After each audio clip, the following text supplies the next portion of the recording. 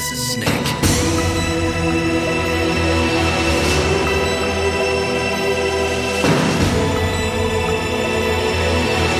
Liquid Snake. Revolver Ocelot.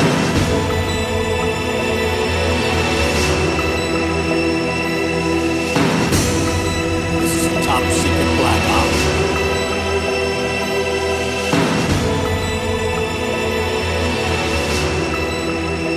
Muff. Hi everybody, welcome to Export Audio, episode 77. My name is Autumn June. Nora Blake is getting ever closer to my face, looking very beautiful. You can't see that on the podcast, but You can imagine it in your mind's eye.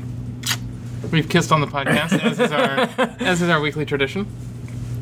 You really didn't like that, and now you just keep doing it. you're really pretty is the problem. Oh, is it a problem now? Okay, I can do my best to curtail that. so we bring to you today a podcast in 3 acts. 3. 3. I don't act. 1. Context. As is the new Export Audio tradition, segment 1. Season 4. The new Export Audio tradition is segment 1 of every podcast is just telling you what we've been up to today. Segment 2, we're gonna talk about Metal Gear. Mm-hmm. And segment 3, we will, as per our yearly tradition, correctly, scientifically, 100% accurately predict every result in the Game Awards.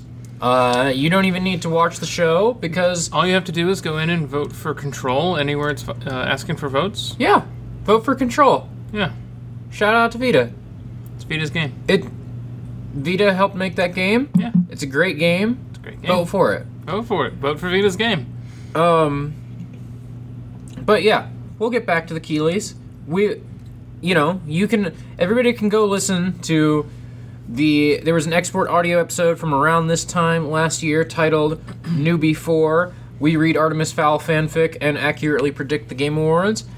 You can listen back to that episode, and you will find that we did 100% accurately predict every single outcome. One does not care to dwell on the podcasts of one's youth. Let's move forward. We're gonna do it again, So anyway, back to segment 1. Bacta. Is Bacta here? Bacta. Is that a campaign thing? Yeah. Okay.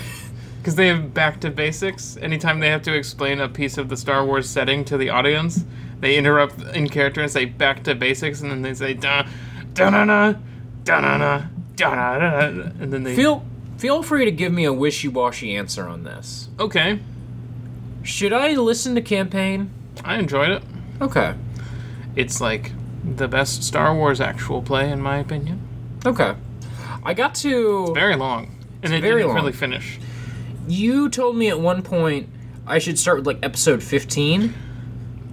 Or something? I told you should start at episode 85. Well, you told me I could start at episode 15. I should start at episode 85.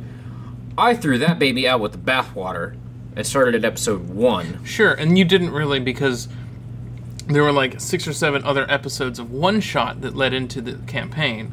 Yes. But basically, at the end of every arc, they did like a soft reboot and like reintroduced all the characters, re-described all the characters, like gave you a good context for a jumping on point if you wanted to start on one of their bottle episodes. Yes. So you could start in between any arc, and one of those arcs took over a year out of game because of a lot of reasons, and was 6 days long in universe, or maybe like 3 days long in universe.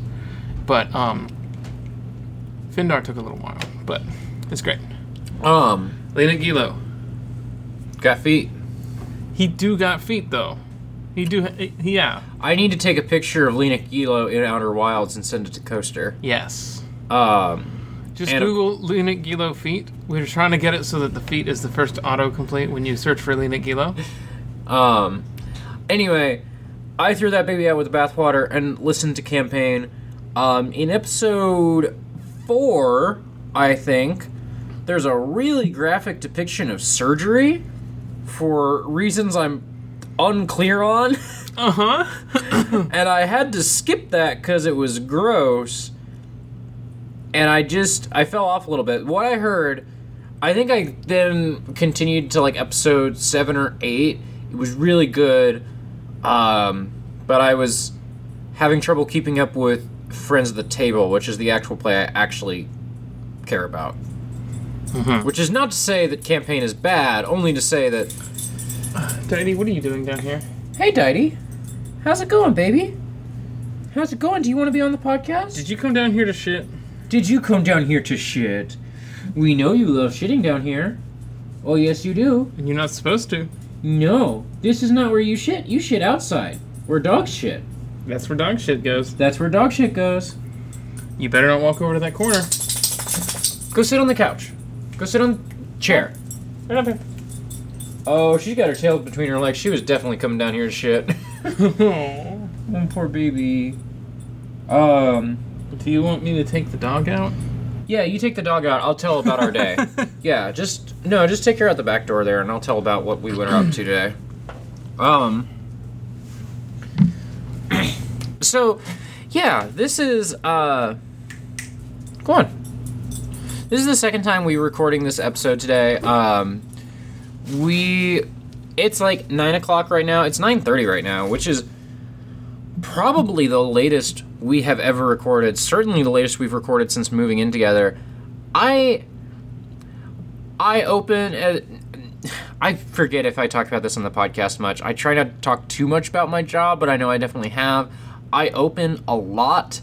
Today I worked from 4:30 to 10:30. Yesterday I worked from 4:30 to 9:30. Yesterday was a very short shift. The day before that I was there at 5:30. I open a lot. And when I'm not opening, I'm still there by 6 or 7 in the morning. So 9:30, pretty late podcast for us. It's going to be a weird vibe. It's also going to be a weird vibe because we recorded for about 30 minutes earlier, and then there were some technical issues. And so we are probably going to throw that out. I'm going to listen to it and decide... If the technical issues are not so bad, I will put that after the credits music of this, because I do think, technical stuff aside, we had a really good show going on. I thought it was really good. It's just, sound quality gonna be bad. And so, yeah, that was probably at like 5:30, which is like, honestly, a late podcast for us these days. Usually we're more of a morning-afternoon podcast, but... That was like 5:30. After the technical issues, I was feeling a little bad, so we went and hung out at the bookstore for a couple hours. I live tweeted that RWBY manga that I mentioned on the most recent RWBY, or second most recent RWBY. I live tweeted that a little bit, as you might have seen. And yeah, we came home, and I wasn't expecting to podcast again, but we pulled in the driveway, and I was like, hey, do you want to podcast again? And so we're back at it at Krispy Kreme. I'm going to cough away from the microphone now.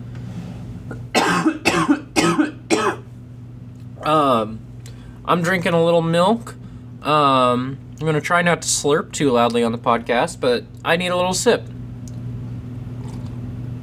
Our roommate very kindly made us some cookies. There were some excellent cookies. I'm not sharing them. God, I just remembered. I don't think I've ever told this story on the podcast. Probably around this time last year, a friend of mine, yeah, it would have been around this time last year. A friend of mine, I was going through like a rough week, and they were just like, hey, I'm gonna make you some cookies, and I'll just like express mail them out there, and you know, I'll put them in a little Tupperware or a Ziploc or something. And yeah, like it'll probably get there like a day or two, and you can just have some cookies, you know. They're not going to be fresh cookies, but I will mail you some cookies. And I was like, oh my god, you're so sweet. And at this time, I was living with probably the worst roommate I've ever had. I've had a lot of bad roommates in my lifetime. This person was just the dog shit worst, and I do mean that because her dog shit everywhere. And so, UPS came by with my friend's cookies, and she was home but didn't want to sign for the cookies because they weren't her cookies to pick up. So UPS gave her a little note to give to me to tell me to come by the UPS center to come get my cookies. And then she just threw it on the floor in the vague vicinity of the door and didn't tell me about it. So, like, 4 months later, she moved out. 3 months later. She moved out pretty early. Anyway, and I was sweeping and found this note on the floor and was like, hey! I got back in touch with my friend. I was like, hey, remember when you sent me those cookies and they never got to me? I'm pretty sure they've been sitting in a UPS center for the last 3 months. Sorry. That's fucked up. That's fucked up. When I came in and I heard part of the story, I thought you were using cookies as a euphemism for weed? No, my friend would not just mail me weed. They're not that dumb. I thought that UPS was also a euphemism. I thought this was No. an intricately constructed metaphor about a weed dead drop. No, it was literally just my friend was mailing me some chocolate chip cookies and they never got to me for reasons that are dumb. I can't. Please, there's only one weed euphemism in my heart, and that's Zeta Gundam. I don't know if the dog shit or not. It's dark outside. She stopped moving for a little while out there, and I don't think she died, so I should go get her. So yeah, I just told everybody, like, we recorded earlier, didn't go so well. May or may not append that to the back half of this podcast, depending on how it sounds. And we went to the bookstore and had a nice day. Anything special happening in your day that you wanted to hit on? I got to kiss you. That was nice. Got to hold your hand a couple times.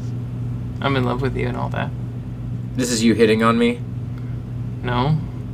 That was the joke, because I said, did you want to hit on anything? And now you're flirting with me. You're hitting on me. I wasn't really flirting. I was just like... Yeah, no, I was just trying to say... Directly addressing how I felt, which is kind of not flirty. Yeah. It's kind of like not what flirting is. I played Outer Wilds. I'm pretty close to You yelled about it. I did yell about it. I'm really liking Outer Wilds. I guess I'm going to talk about... Skip ahead 30 seconds. This is all I'm going to say about Outer Wilds, because I'm not even at the end yet. It doesn't matter if you care about spoilers. Skip ahead anyway. Nobody wants to hear it. As I am nearing the end, I am getting to the parts of the game that ask you to be, like, good at jumping and piloting. And that is just not a thing I enjoy in a game. I hate in a video game when I know the solution to a puzzle, but I can't get my thumbs to do the right things to solve the puzzle. Mm-hmm. And so if you heard me shouting, it's because I fell into the same pit three loops in a row or something. That's all. Anyway, hello folks who've skipped ahead 30 seconds to hear not spoilers, but perhaps spoilers. I have some friends who are playing that game, and so Outer Wilds is a very spoilable game, and so wanted to give anybody space. I have been playing Death Stranding. Yeah. Literally just delivering packages, bro. Yeah, literally just, yeah. I had a thing today where I threw something into a tar pit. That was fun. The cutscene afterward, not quite as fun. I reloaded to see if you can do that without getting the objective to tell you to go to the tar pit, and you can. It just kind of assumes that you had that extra scene. It's weird not knowing whether or not the character can read the item descriptions. Mm-hmm. Like, it's a weird thing that you handed me this thing, and I know what it is because it is just called what it is. But does Sam know what it is? It's unclear. Uh-huh. It seems like he didn't. But also, how does he know what packages to pick up if he doesn't automatically know what they are the way that I do? You also... Oh. Huh? Did you have more Death Stranding? That game's alright. You were saying earlier in our first take of this podcast that you have been largely uninterested in the story, just in the delivering packages, building highways. No, not so much the building highways, because in my instance at least, everyone else is doing that for me. Nice. I am just delivering packages, bro. You also played and finished Jedi Fallen Order. I did do that. The thing about Death Stranding is that there's a version of me who would have been very interested in the story. I'm interested in the aesthetic and the cutscenes, just because everything in this game has this weird dreamscape quality that I really like.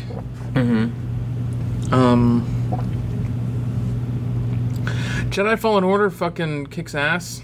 Yeah. It's great.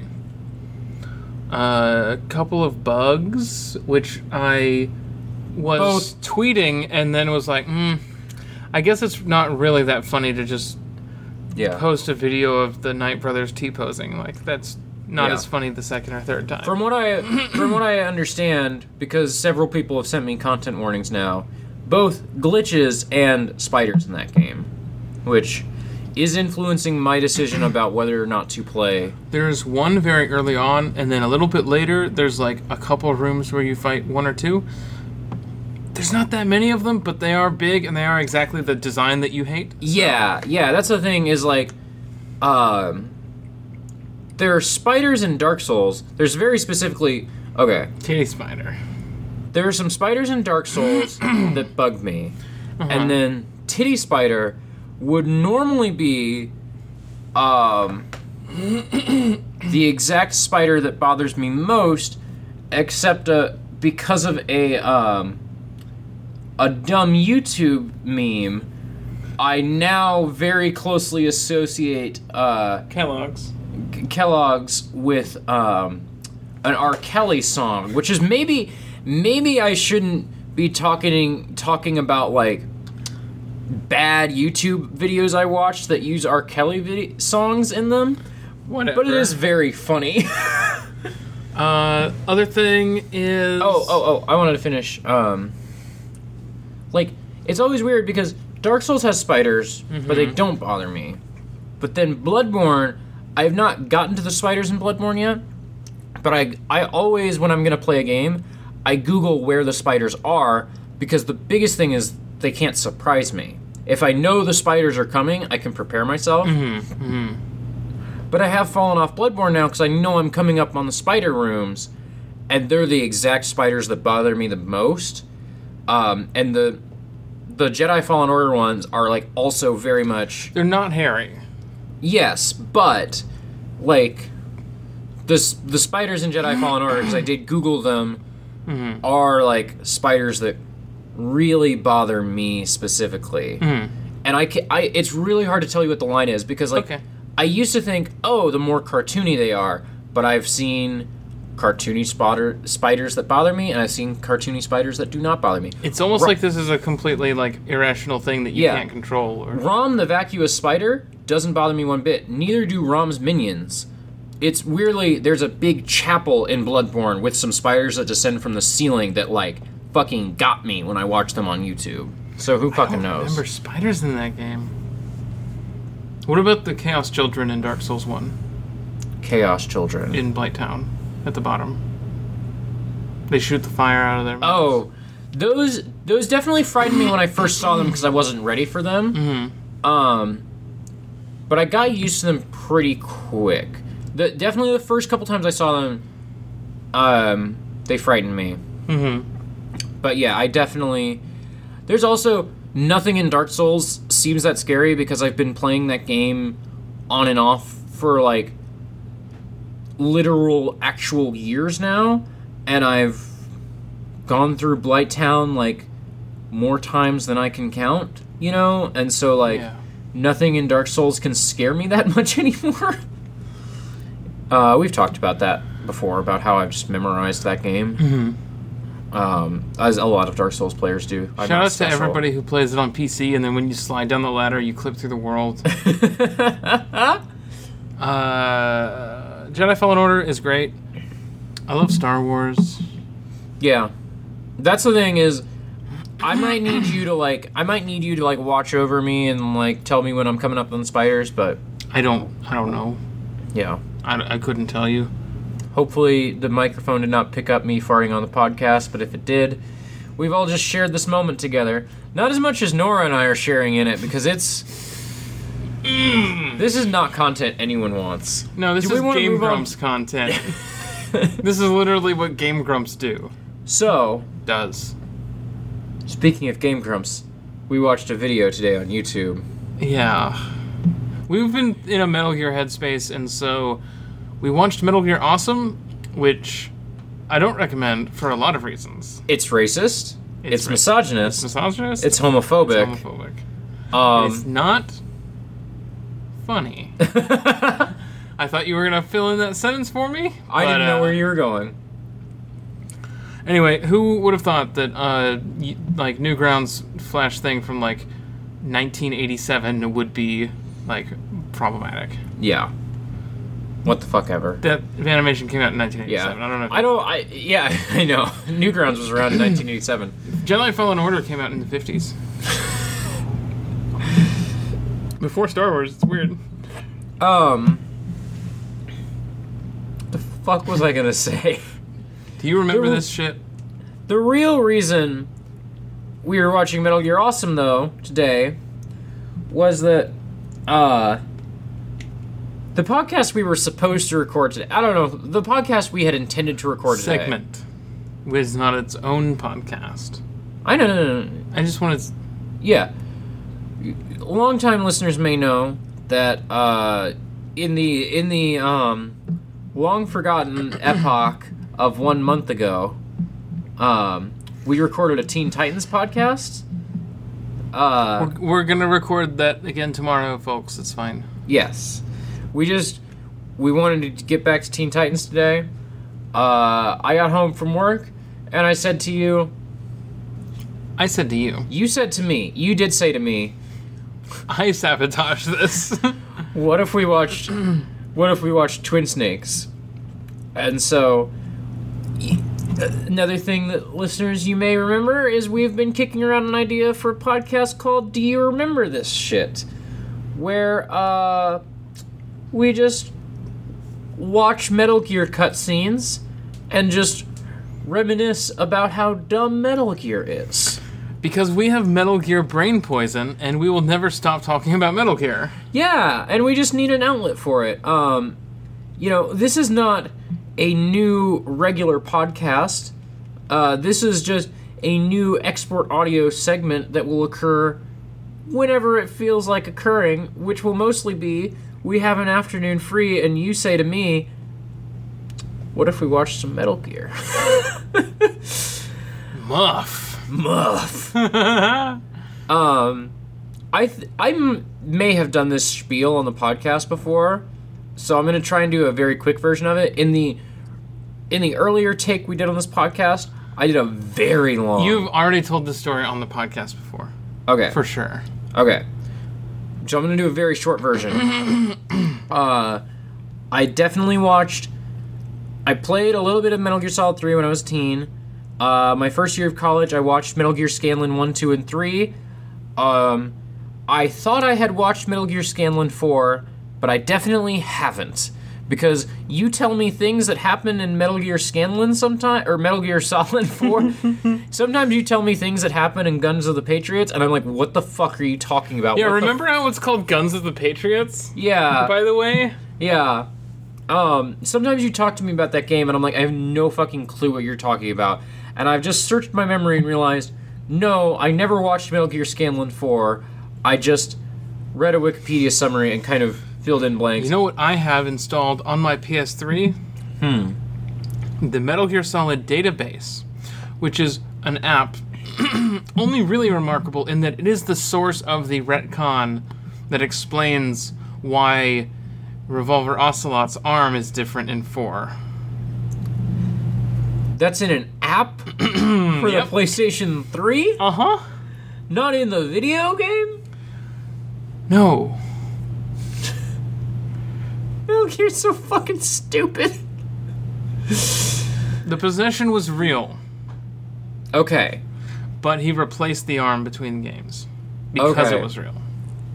But then he realized it was useful, so He kept pretending. yes, he hypnotized himself into thinking it was real. Right, I forgot. It's not that he just faked it, it's that he hypnotized him. Okay. Much like he hypnotized that guy into believing he was Big Boss. Yes. No. Yes. So, No. I also... He hypnotized himself into believing that guy was Big Boss. That's true. Metal Gear Solid 4, I haven't played that, but I definitely read Wikipedia, but I definitely forgot most of what I read. I've also definitely forgotten most of MGS2, even though that was at one point my favorite. Revolver Ocelot's got it all: torture, mind control, anything. Hypno, like you want it, you got it. As long as you have enough rupees. And then I had to finish the line because it was auto-completing in my brain because of the voice line from the CDI Zelda game. Continue. Anyway, I also definitely read enough MGS5 sorry, not MGS5, MGSV. 5 is coming. 5 is coming. On 4/29/11, as we all know. God. In MGSV, I read enough. I definitely read the Venom Snake twist. I don't know how much else I read. I know that Quiet breathes through her skin, and that's why she has her ass out. I know something about the English language being a virus and or a parasite. I read enough stuff from MGSV to listen to a Giant Bomb spoiler cast where Jeff mostly gets mad at Dan for liking MGS5 so much. Yeah, that's fair. Because Dan thinks it's really good. I should play Metal Gear Survive. You are, right now. I should play the real one. You're playing the real one. Konami had put out a fake-ass pretender called Metal Gear Solid Survive. You're playing the real Metal Gear Solid Survive. It's not Solid, it's just Metal Gear Survive, I think. Oh, is it really? I think that's true. Okay. Nobody fucking cared about that game, huh? No one. I'm kind of interested in it MGS just because... fans didn't even, get mad at it. Yeah, I was really waiting for everybody to get mad at it, and just no one fucking... People were more angry when they did all those gorgeous remastered MGS3 cutscenes and just put it in a pinball machine. People were more upset about that than they were about the existence of Metal Gear Survive. Whatever. Try being a Castlevania liker. Right. If you don't like pinball machines and pachinko machines, go fuck yourself. Here's some fucking balls. Enjoy the balls. You want a video game? Fuck you. Balls. Just lots of metal balls. Okay, but... Counter-argument. No. I don't live in Shenmue. With the TV show coming out, this is a really good time to be a Castlevania fan in some ways. In some ways. That TV show's really good. I really like that TV show. I'm a big fan of that TV show. I wish I were in, I wish I had more friends who like Castlevania as much as I do, but... No one likes Castlevania as much as you do.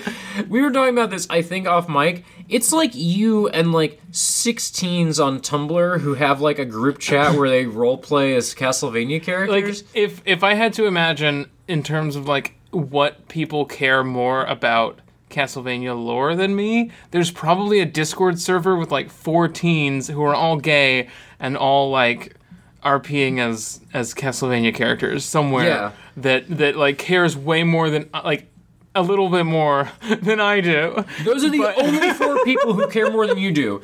I guarantee you that as far as Castlevania lore nerds go, you are top 5 on the planet. I promise you. And I don't think Iga's in the top 10. No. Though an argument in Iga's favor is that according to you, Bloodstained is just Dawn of Sorrow fanfic? Harmony of Resonance fanfic? No. You'll get there. Order of Harmony. Order of Ecclesia. There we go. Yeah, Bloodstained. I was fucking with you. I knew the titles, and I just was. Bloodstained is just an Order of Ecclesia AU, where like Miriam is Shanoa and Jeeble is Albus. Jeeble's a fake name. Jeeble. His name is Jeeble. That's fake. He's very sad and tragic. He's named sad. after the bravest person I know, Albus. But yeah, it's basically like a redo of Order of Ecclesia, but with characters that he gets to do anything he wants with. Yeah, like Also, David Hayter, Solid Samurai. Yeah, David Hayter plays a samurai. Yeah, Solid Snake as a vampire hunting samurai is a character there. Alucard is there, but his name is OD, which stands for Orlok Dracul, and he's voiced by the same voice actor who voiced Alucard in Symphony of the Night on the PS1. I have a question for you about that. Because I've heard that the character he plays is very similar to library shopkeeper guy from Symphony. Okay. So if we all remember library shopkeeper guy from Symphony of the Night, Sure.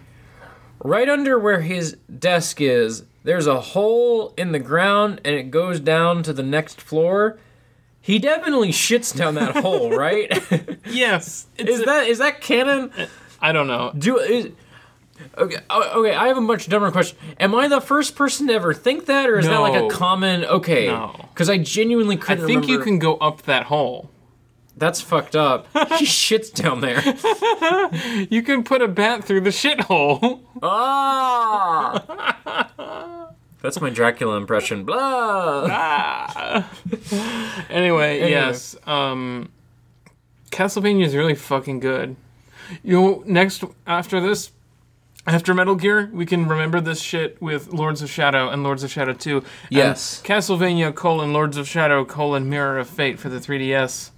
Yes. Which is kind of a bad game, but very interesting with what they do with the reboot. I'm going to shut up about Castlevania. So, It's a Metal Gear podcast. we have a couple... We're going to go through Metal Gear, and then if we still want to keep doing Do You Remember This shit, you're going to show me Lords of Shadow. We're going to do Force Unleashed 2. Like I say, this is not our grand new podcast idea. You can extremely get an idea of the 4 games we've talked about are Metal Gear, Castlevania, Lords of Shadow, the one you just said, Force Unleashed, and Bionic Commando 09, which we'll Yeah. probably need a guess for, but I've got someone in mind. Yeah. Like, this is not we're announcing a new podcast. This is... We have done that too many times already this month. Yeah, this is simply... We're going to keep watching Metal Gear, and what the fuck else are we going to do except podcast about it? What, keep it to ourselves? No. Fuck you. Fuck you. So, this afternoon, we watched we found a 6.5 hour long play of Twin Snakes, specifically Twin Snakes because I've seen MGS1. I've never seen Twin Snakes before. It's also been a couple years, so, yeah, we're just doing Twin Snakes, which some people, from what I understand, get up in arms about how Twin Snakes changes, makes changes to MGS1.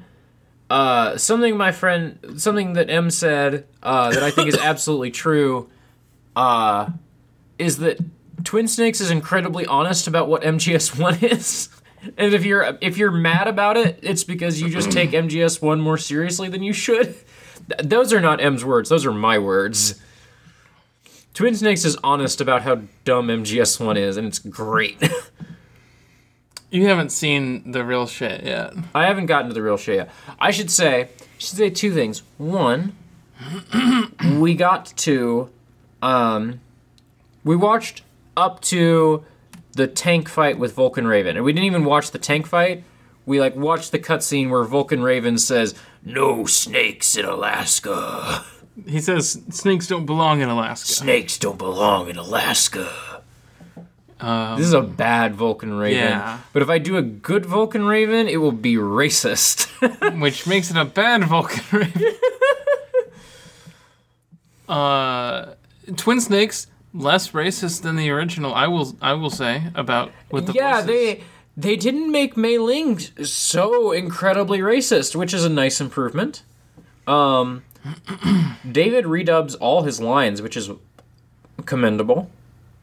I would not if I were in his shoes. I would simply not. But I know that he fucking loves playing Solid Snake and that... Oh, yeah. He's very attached to the role, it turns out. He's going to return in MGS5. Yeah, for 42911. Yeah, for 42911, he's going to return in the real MGS5. See, he's Venom. It's not... that's why. Yeah. Sorry. We're now at 10 p.m. podcasting, and I don't stay up till 10 p.m., and so I just hit a wall. We're going to keep podcasting. I'm going to push past the wall. I just need to find it in me. What the fuck is up, gamers? What the fuck is up, gamers? Do you remember this shit? Shit. Hind D? What's a Russian gunship doing here? Hind D. This is the really fucked up thing about the fact that Nora and I talk about Metal Gear all fucking day, every day, is that we don't even talk about Metal Gear that much. What we actually do is, like, I'll say, hey, Nora, do you want a Dr. Pepper? And Nora will say, Dr. Pepper? A soda? In a can?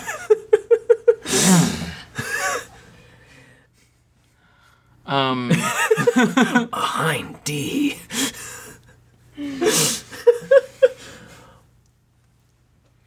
The Jedi Prophecy? I can't. It's the end of the day. I can't do the voice. Death Stranding. A bridge baby. A bridge baby. I don't even know if we have good Solid Snakes, but we have our Solid Snakes. You also have a passable Liquid and a passable Ocelot from MGS1. I don't know how your, like, MGS3 Ocelot is. Mm-hmm. Oh, no. No, I can't do, I can't do MGS3 Ocelot because I'm not a twink. Yeah. Yeah. But you can do Liquid because you're a fucking bimbo. Yes. Uh-huh. Yeah. Oh, Liquid. Oh, I wanted to... Okay. I'm a Liquid Snake respecter. Here's how we're going to,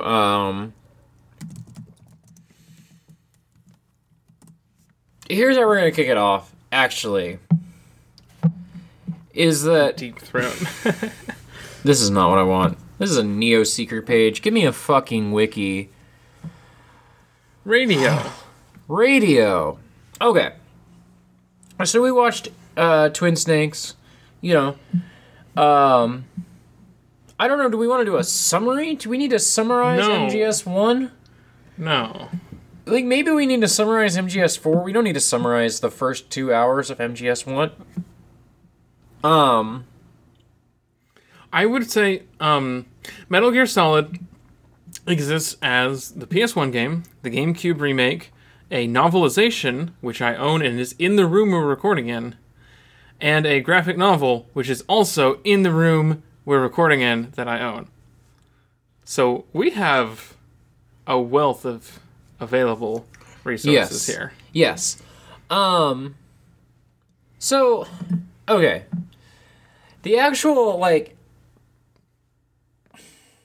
What is this podcast? I realized we don't have a format at all. It's just we have, like, the boring part of MGS1 to talk about. Yeah, that's fair. So, okay.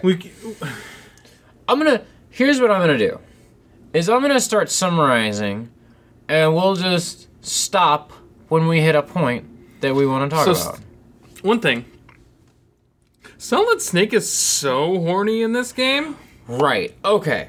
So he is not horny in 2 or 4. Yes. So, no. Let's start.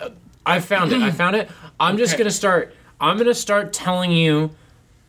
And granted, it has now been like 5 hours and a great deal of heartache between now and when we watch these cutscenes. and gameplay. We watched gameplay because I'm gonna quickly shout out. Connective tissue. I'm gonna quickly shout out. Gamers Little Playground is a channel where I watched basically every Kingdom Hearts game as like films. Gamers Little Playground will put up all the cutscenes and also adds in some gameplay, but not all of the gameplay, to give you like the connective tissue. We started just watching cutscenes from Twin Snakes, and Twin Snakes, we're just gonna watch all the gameplay, I think, because like MGS is a pretty short game, gameplay wise. And I really just That's why they make you redo the whole area and go and backtrack. Yeah. Like, I think you really need some of that connective tissue to make MGS interesting and good.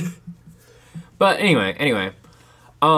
So we start with, at least in this, because in the menu for MGS1, you can go look at the briefing and you could see like the setup and the colonel explaining your whole mission to Snake. We didn't get that, but I kind of remember all of that vaguely, more or less. So we start on the submarine. Submarine goes and crashes into Shadow Moses Island. Snake's got to stop these Foxhound terrorists from launching nukes. Name Foxhound. Foxhound used to be Snake, used to be Colonel. They're no longer part of Foxhound. The Foxhound terrorists who have taken over Shadow Moses Island and are demanding the remains of Big Boss. Yes. They want the DNA, the body, something. They want Big Boss. Yes. All of the above. As much Big Boss as they can get. We all want as much Big Boss as we can get, Honestly, you know? We just want that Snake. I'm not actually horny for Big Boss. I just thought that it was... Anyway. I think the world is better off without snakes. Just gonna... Because we have to throw out... we were originally going to title this Export Audio 77, Time for Muff. I'm just going to type here in the chat, Export Audio 77, I'm not horny for Big Boss. So I remember this. Anyway. Now it looks like, according to the Discord, we've been recording this podcast for 5 hours. It does look like that. Anyway. The members of Big Boss are Liquid Snake. I got distracted because I remember the payoff for part of this scene in MGS4, but continue. Liquid Snake. Yes. Oh, okay. Don't worry about it. Revolver Ocelot. Yes. Psycho Mantis. Yes. Vulcan Raven. Yes. The deadly and beautiful Sniper Wolf. Uh-huh. I almost called her Sniper Serpent, which is just a person in a Discord that we talk to sometimes. Sniper Serpent is cool. Liquid, Revolver. Why do you think they call me Revolver? That's not a Revolver voice. That's not a line. You're going to learn why they call me Revolver. That's why they call me Revolver. There we go. Liquid, Revolver, Psycho Mantis. That wasn't as good as Vulcan Raven, Sniper Wolf. Am I forgetting anyone? Mm-hmm. Yeah, because there's 6. There's always 6, right? Who am I forgetting? Who does everyone forget? Gray Fox. No. Emmerich. No. Decoy Octopus. I thought Decoy Octopus was in the second game. They literally said Decoy Octopus to your face today. Did they really? Totally forgot about that. You're thinking of Laughing Octopus. Oh, how could I be so silly? From MGS4. One of the B&B Corps, the Beauty and Beast Corps. Anyway, these are the members of Foxhound. They've taken over Shadow Moses Island. They want the remains of Big Boss. The Colonel does not totally buy this and thinks they're playing at something bigger than just the remains of Big Boss, but we don't know yet, and I genuinely don't remember what their bigger plan is here. There's a scene in the novel, and I think maybe part of the briefing files, that the beginning of Metal Gear Solid is Snake at his house in Alaska with all of his dogs. Yeah. And the soldiers break in and capture him to take him on this mission. Right. That's definitely referenced in the briefing files, because I definitely know about that, and I've not read this fucking novel. Though one time you did read this novel to me on the show, I recall. Yes. He punches 2 guards and says, "Merry Christmas," and knocks them out. And then he says, "I forgot to tell you, Christmas came early this year."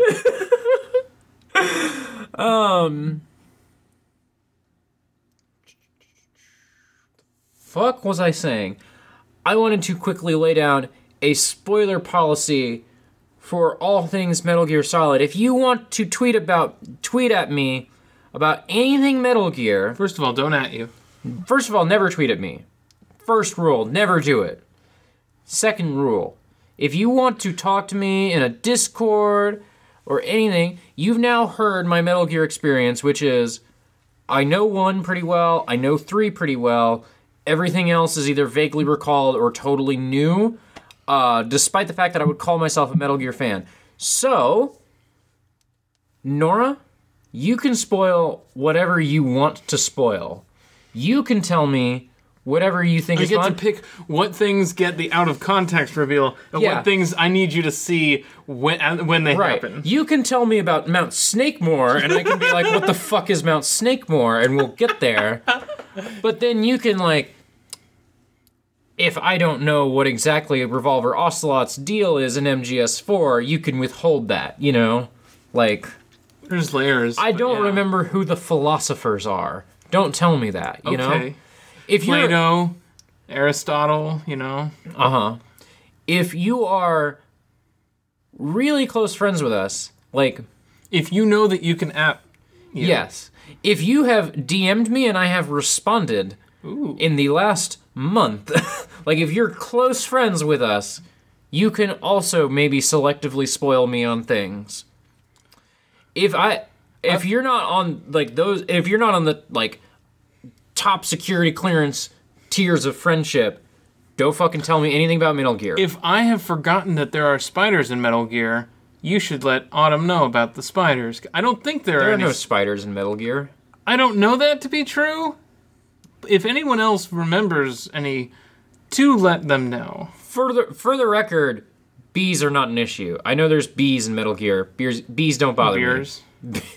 Beers also don't bother me. I don't like them, but they don't bother me. Anyway. Podcast.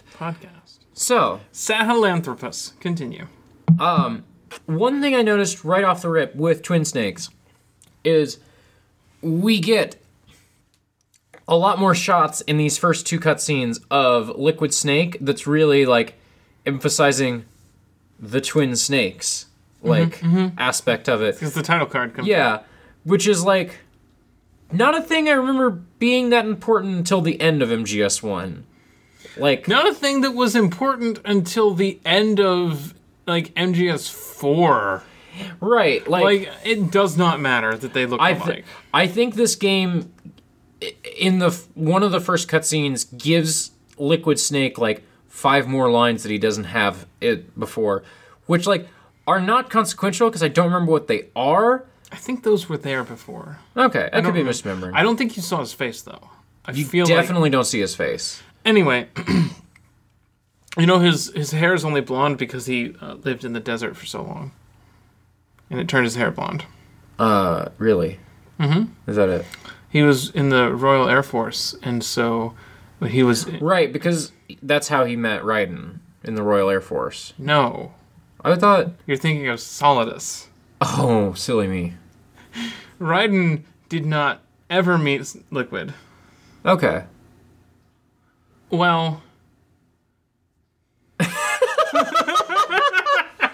See? This is what I mean. He did until MGS2. He meets Liquid briefly. Right. Okay. Anyway, so Liquid gets in the Hind D.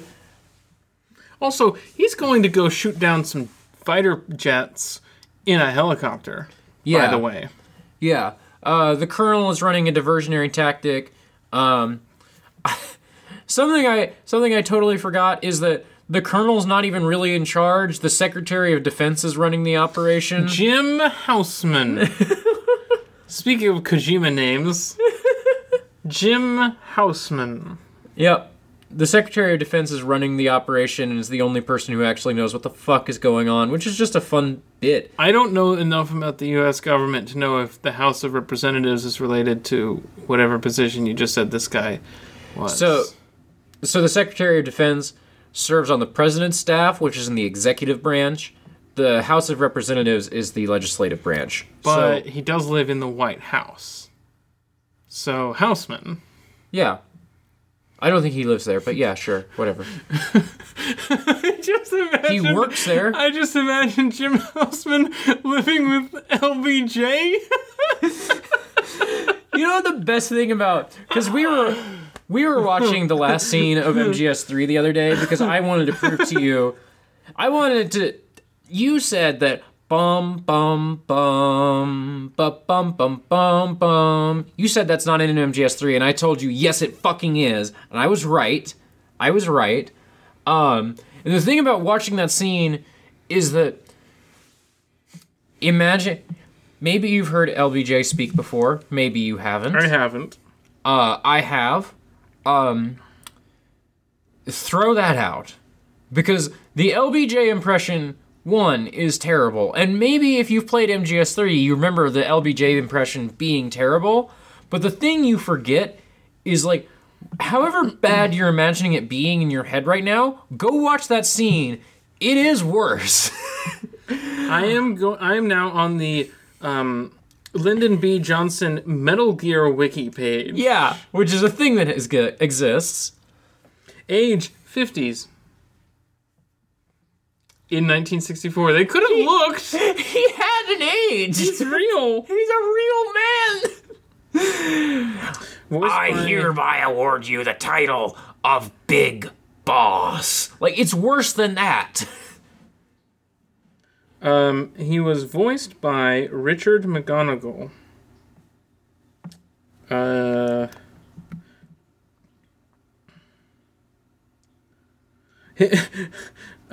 It lists him twice as Lyndon B. Johnson in Metal Gear Solid 3 Snake Eater and Metal Gear Solid 3 Subsistence.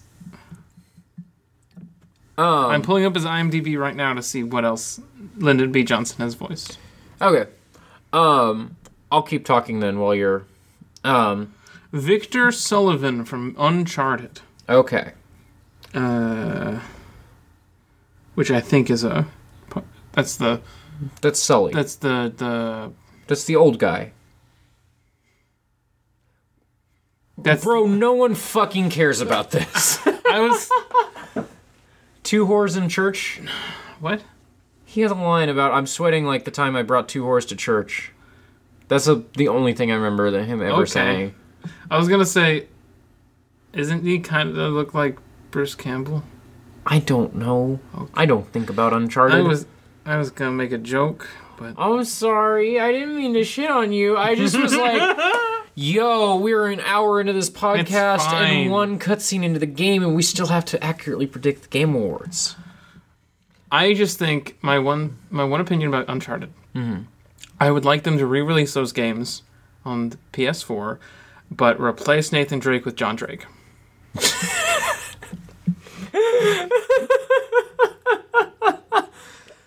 Okay.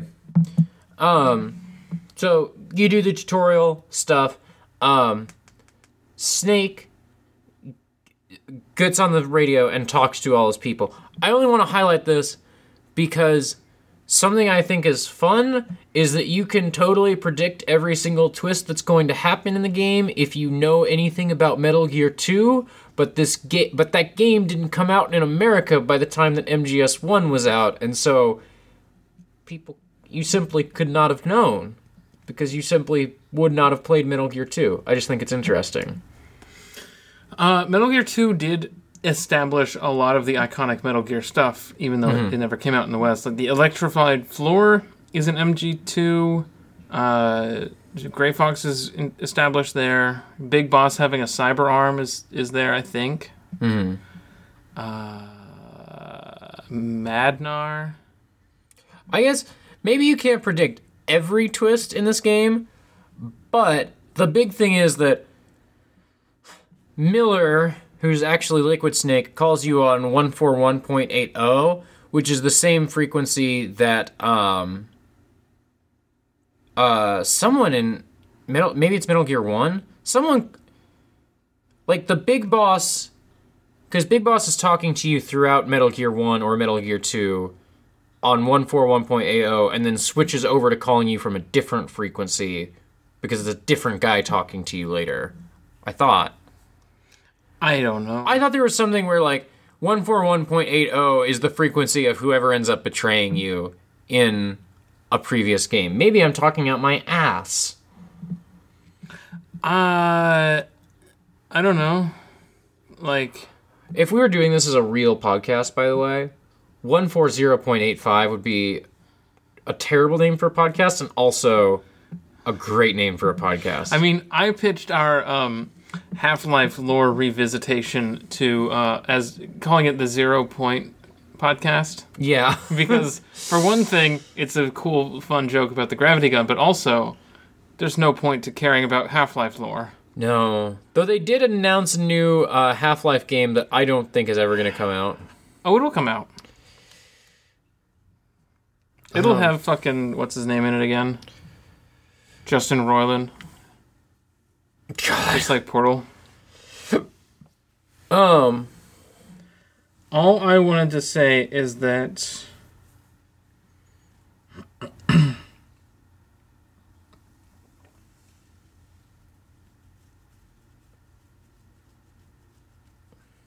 okay, never mind. I thought Madnar was in MGS4, but I guess not. So Deep Throat. Deep Throat. See, I thought like Deep Throat called you on the same frequency that Gray Fox called you on in a previous game. I thought, but I'm just totally wrong. Check the code for MGS2 when Deep Throat calls you. MGS2. So Iroquois Pliskin calls you on 141.80, the same frequency that Liquid/Miller calls you on. So 140.48 is Mr. X in MGS2. Which turns out to be Olga. Yeah, go back up. What is Deep Throat? Deep Throat is 148.48. Yep. It's So, the yeah. same one. Yeah. Some of these frequencies have cool things. I just think that's a neat little detail that I wish they would do more with sometimes. Mm-hmm. You know, 140.85 and 140.96 are the only ones that you need to know. Shout out to Nastasha Romanenko. Nobody gives a shit. No one gives a shit about her. She wrote the book that they talk about in MGS2 briefly, but like other than that, no one cares. Also, there's no point to ever calling fake Miller because he's only going to tell you about flora and fauna, and who gives a shit? Hey, here's a question I want you to spoil me on. Is Miller actually dead in this game? Yes. Okay, so he's like The prologue Uh-huh. of the novel before the scene with Snake in his cabin is of Miller dying. Okay, but what I didn't know is, does Miller come back in MGS4 anyway? Miller, no. Okay. But like, because Miller is not important until Peace Walker and 5. Yeah, he comes back. Yeah. Like, he was a bit character in this game, and then they brought him back in Peace Walker to establish that origin of, like, Kaz being a person who... Well, no, Miller was in one of the Metal Gear 1 and 2, right? Let's see. Metal Gear 1. No, Metal Gear 2. Yes. Metal Gear 2 he is actually in. Yes. So, he was not really important until Peace Walker, though. It feels like Kaz is like a fan favorite character, which I guess is really only because of MGS5. I'm not going to say he's hot in the Phantom Pain. But you're going to think it? Okay, I'm not going to say he's hot in the Phantom Pain. I will absolutely say that Kaz is hot in Peace Walker. Are you kidding me? Mm-hmm. Are you joking right now? Oh my word. Oh my good God in heaven. Yeah? Okay. Give me those PSP models, baby. I have bad taste in men, as we all know. This is true. It's bad. Oh yeah, something. Speaking of PSP models, something that I really like about Twin Snakes is that, Metal Gear Solid 1, to me, often exists off in its own Phantom Zone. Mm-hmm. Because, like, graphically, it is so different from MGS 2 and 3. Twin Snakes making it more in the same, like, visual, like, language, or visual, like, ballpark is, like, a really nice little thing to just have. I don't think it will replace MGS 1 in my life, but it is nice to just see this in, like, more or less the same aesthetic as, like, the meat of Metal Gear, you know? Mm-hmm. Mm-hmm. Well, also known as Solid Snake is the meat of Metal Gear. Also, what would be really cool would be demakes of MGS 2, 3, and 4 into the PS1 style. Well, I've got good news for you about MGS 4, but we'll get there. Oh, okay. Kind of. Okay. Kind of. If you could put the polygon head on Old Snake. That's pretty good. That's pretty fucking good. It was Resident Evil 2, the remake. You can have an up-res version of the PS1 model. I do know that. Yeah. Which is pretty fucking great. Her arms don't connect to her shoulders. So yeah, you talk to everybody, you sneak around, you see a guy piss, you see Meryl. You don't have to watch that guy piss, but the person recording it did. We passed over Snake being mega horny. Right. Which was the whole point of bringing up this. You started to talk about it, and I passed over it because I wanted to like start into like the summary sort of deal. So, the thing about Snake being mega horny in this, right? Because there's something mega horny. There's something I noticed that I decided to just not tell you until we were on the podcast because like it doesn't. I don't want to repeat myself too much. You get the scenes with Naomi and Mei Ling where Snake is so over the top horny, right? Like, just being like, you want to bang later? You want to fuck?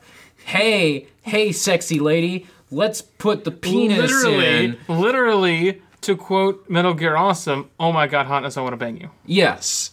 He's mega horny. What is the Pokemon? Gigantamax horny? Yeah, Dynamax horny. Dynamax horny. Episode 77, Dynamax horny.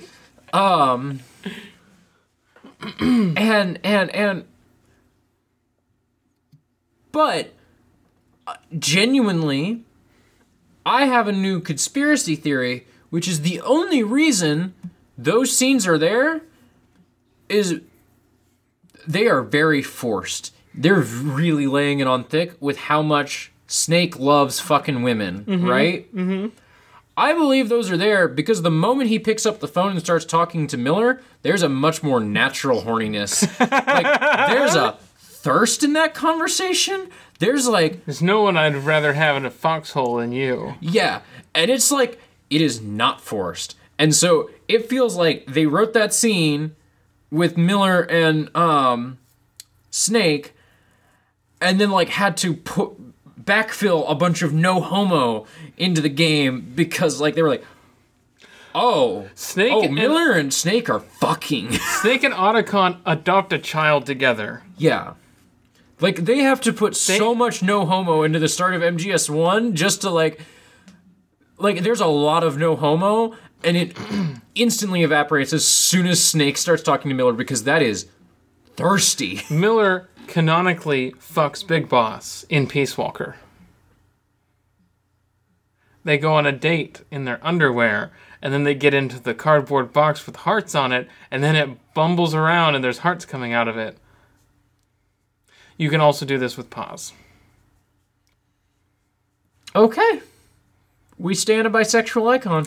Paz, who is at the time pretending to be a teenager. I thought you were going to say a man. No. Sorry, I think her name is Pacifica Oceana or something. I forget her real name. We'll get there. It sucks. Anyway, in MGS2, you could stand in a locker and jerk off. Yeah. You could jerk off to the sexy lady. Or kiss. I think it's supposed to be kissing the poster.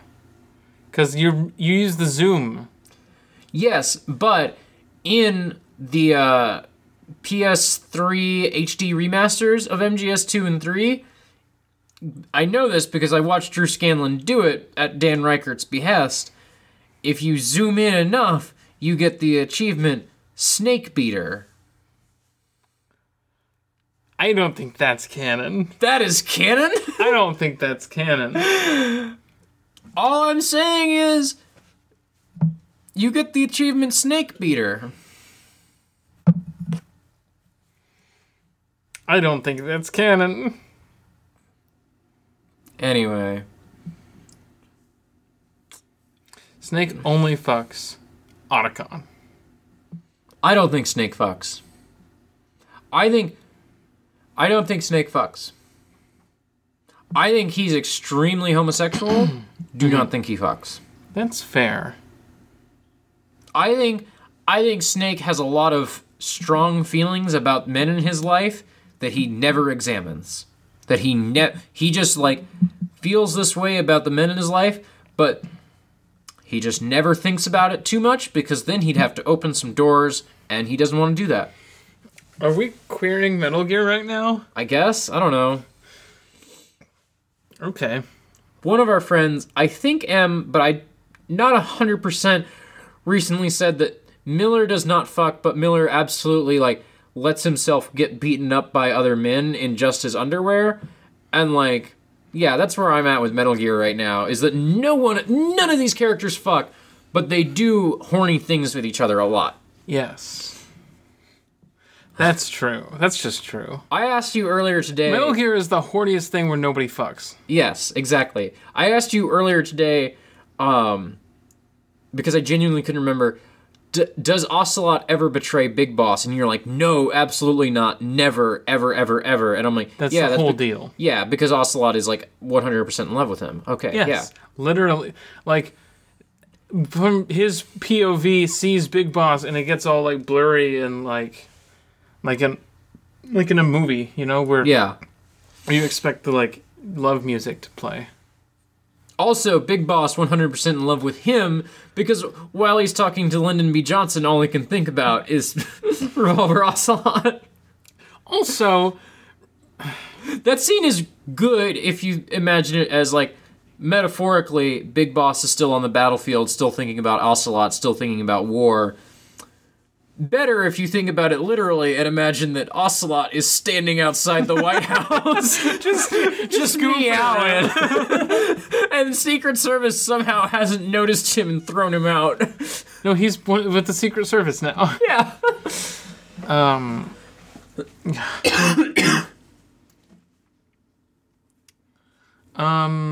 I was just going to say that something about Ocelot. I don't remember. Or Big Boss. Should I keep summarizing and maybe you'll remember? Big Boss definitely canonically fucks. We know that. He definitely does fuck. I don't know if he knows what fucking is, but That's exactly what I was about to say, is that yes, we know that he has put a penis in a vagina. Well, his pants did stay on the whole time. So who knows? Big Boss does not know what fucking is, for sure. Anyway, I was going to bring up that Ocelot had, gotten his torture kink through Big Boss also. Really? How so? Because he tortures Big Boss. Oh. Because he watches Volgin torture Big Boss. Right. I remembered Volgin and the boss in that scene. I forgot that Ocelot's in that scene. That's where the gun came from. Yeah. Okay. Yeah. The boss, voiced by the same voice actor who voices Pearl from SpongeBob. Weird. Anyway, the boss. Big Boss. The DARPA chief. You knew? You sneak around the base, you find the DARPA chief. The DARPA chief... He dies. I don't know what happened. Yeah, the DARPA chief riding on cars That's enough. That's enough Aaron Hansen jokes. We gotta, Aaron, get out of this podcast. Get. You sneak around. You find the DARPA chief. He tells you, Real quick, if Aaron Hansen does secretly listen to this and knows that we dunk on him sometimes, you can come on the podcast. yeah. As a person who doesn't watch Game Grumps, really only remembers Aaron Hansen for some videos he made in like 2011. I do kind of like Aaron Hansen. The most recent thing I watched of his was a Sonic Boom Let's Play that was really funny. Yeah, But also, remember when Sonic Boom came out? That's how long it's been. So, I don't fucking know. I was working at Toys R Us then, He seems like a nice guy. which was definitely pre-2015. Yeah. He seems like a nice enough guy. Sure. Aaron Hansen, come on my podcast. Or retweet it. You don't have to come on. Just retweet it. Yeah. Anyway. Or just cut us a check. I don't care. If we're asking for things from people who are more famous and wealthy than us, cut me a fucking check. I don't give a shit. You don't have to do anything. You don't have to show up. Yeah. You don't have to work. Yeah. Anyway. $20. The DARPA chief tells you that the terrorists have some of the codes they need to launch the nukes, but they don't have all the codes they need. He tells you that they've been building Metal Gear, which Snake is like, oh yeah, I've seen a Metal Gear before, in 2 games that Americans would not have played. Well, Metal Gear did come out here. Metal Gear did? The NES version of Metal Gear is very different from the original version. Mm-hmm. And we did get a Metal Gear 2. But that is totally non-canon. That is not in... Yeah, it is an American-only game. Okay. Called Snake's Revenge. Right. That thing has side-scrolling parts, I think. You know what else has side-scrolling parts? Link's Awakening. That game Zelda owns. 2, The Adventure of Link. Anyway, DARPA Chief tells you they have some of what they need to launch the nukes. They don't have everything. They're trying to get Metal Gear, but They got the DARPA Chief's code. They got the DARPA Chief's code. If you can get some card keys, you can stop them from launching nukes. Specifically, Psycho Mantis got the DARPA Chief's code. Yes, specifically, Psycho Mantis broke into the DARPA Chief's mind With psychic power. and got the codes. Mm-hmm. This is a really long conversation, and none of it sticks out in my memory because I think it is mostly like plot of this game. Metal Gear. I think it is mostly like plot of this game things, and I don't think there's a lot of like themes here, and I don't think there's a lot of lore here, which would be More importantly, there aren't very many funny lines. More importantly, the only funny thing he says is something that just keeps coming up throughout this game is him calling Metal Gear a black project, Which black project. which is just maybe not the exact phrasing that I would be using if I were going to write Metal Gear in 2019. I would simply come up with Dark Project. Black Project just feels weird. It's not bad, it's just not the word I would use. Meanwhile, there's a naked man. Meanwhile, there's a naked man in the corner. I That's in like a minute from now. don't know. Yeah. We're giving kind of a play-by-play here, and that's not really That's not really- interesting. No, we gotta speed it up. We look at Meryl's ass. Meryl escapes. Meryl undresses a man and throws him in the corner. Meryl shoots some people. Meryl shoots in the air around Snake in a circle, and Snake does a cartwheel to dodge the bullets. Then Then Snake looks at her ass a bunch. Yeah. Meryl kills a bunch of people after Snake calls her a rookie. He looks at her ass a bunch. Psycho Mantis shows up and basically just, like, is a dickhead. I don't remember why Psycho Mantis is there. Snake has a vision where Psycho Mantis turns to Liquid and says, "Boss, I have a good idea." Which is funny. Also, there's something just inherently very funny about, like, they have some dude, maybe like the president of Arms Tech, I don't remember. They have some dude on the torture table, and they accidentally kill him, and there's something very funny about Liquid, Ocelot, and Psycho Mantis all standing around being like, "Ah, fuck, we killed him. Ah, fuck. Oh, shit. You've killed him. You fool." My liquid I snake. got all the recessive genes. I got all the recessive. It's getting too close to my Skeletor. Ha He-Man. Did you like my sunglasses, Snake? I just remembered. I live on in this arm. I just remembered what's up with the DARPA chief there. Oh, yeah? I just remembered that's Decoy Octopus. Uh-huh. I just remembered that. Because This game is dumb. Baker tells you, the president of ArmsTech tells you that all of the people who know about Metal Gear have psychic implants that... would ward them against Psycho Mantis. Yeah, and I was like trying to remember, like, how does that twist work out? Oh yeah, it's just Decoy Octopus. Which I would simply have not remembered that twist because I didn't remember Decoy Octopus existed until you reminded me earlier in the podcast. I was wondering when you were going to, like, put those pieces together.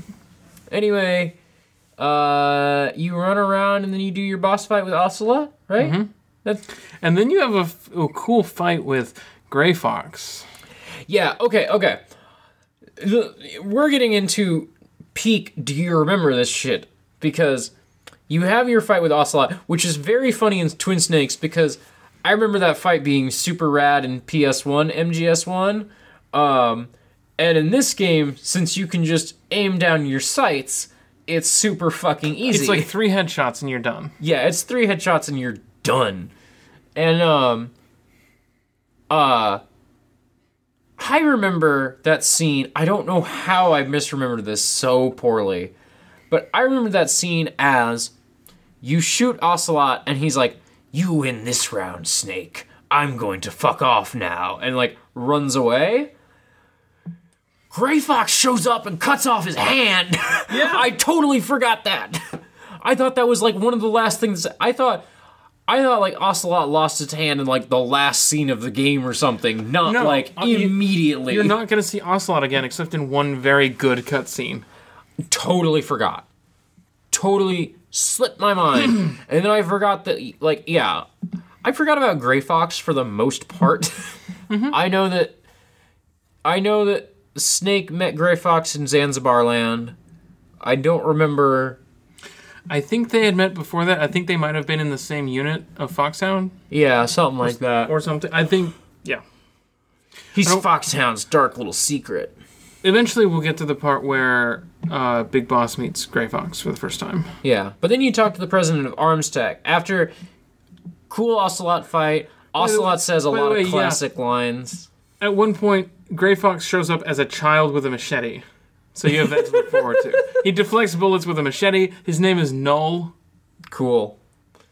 A lot of classic lines in the fight with Ocelot. That game's ambiguously canon, but it's not contradicted. Single action Colt Army revolver. Greatest handgun ever made. Greatest handgun ever made. 6 shots. Bullets. More than enough to kill anything that moves. Ocelot's rad. The problem with skipping that boss fight is you don't get all that dialogue. Like, there's nothing like the feeling of sliding a bullet into a well-placed chamber. Yeah, I forgot.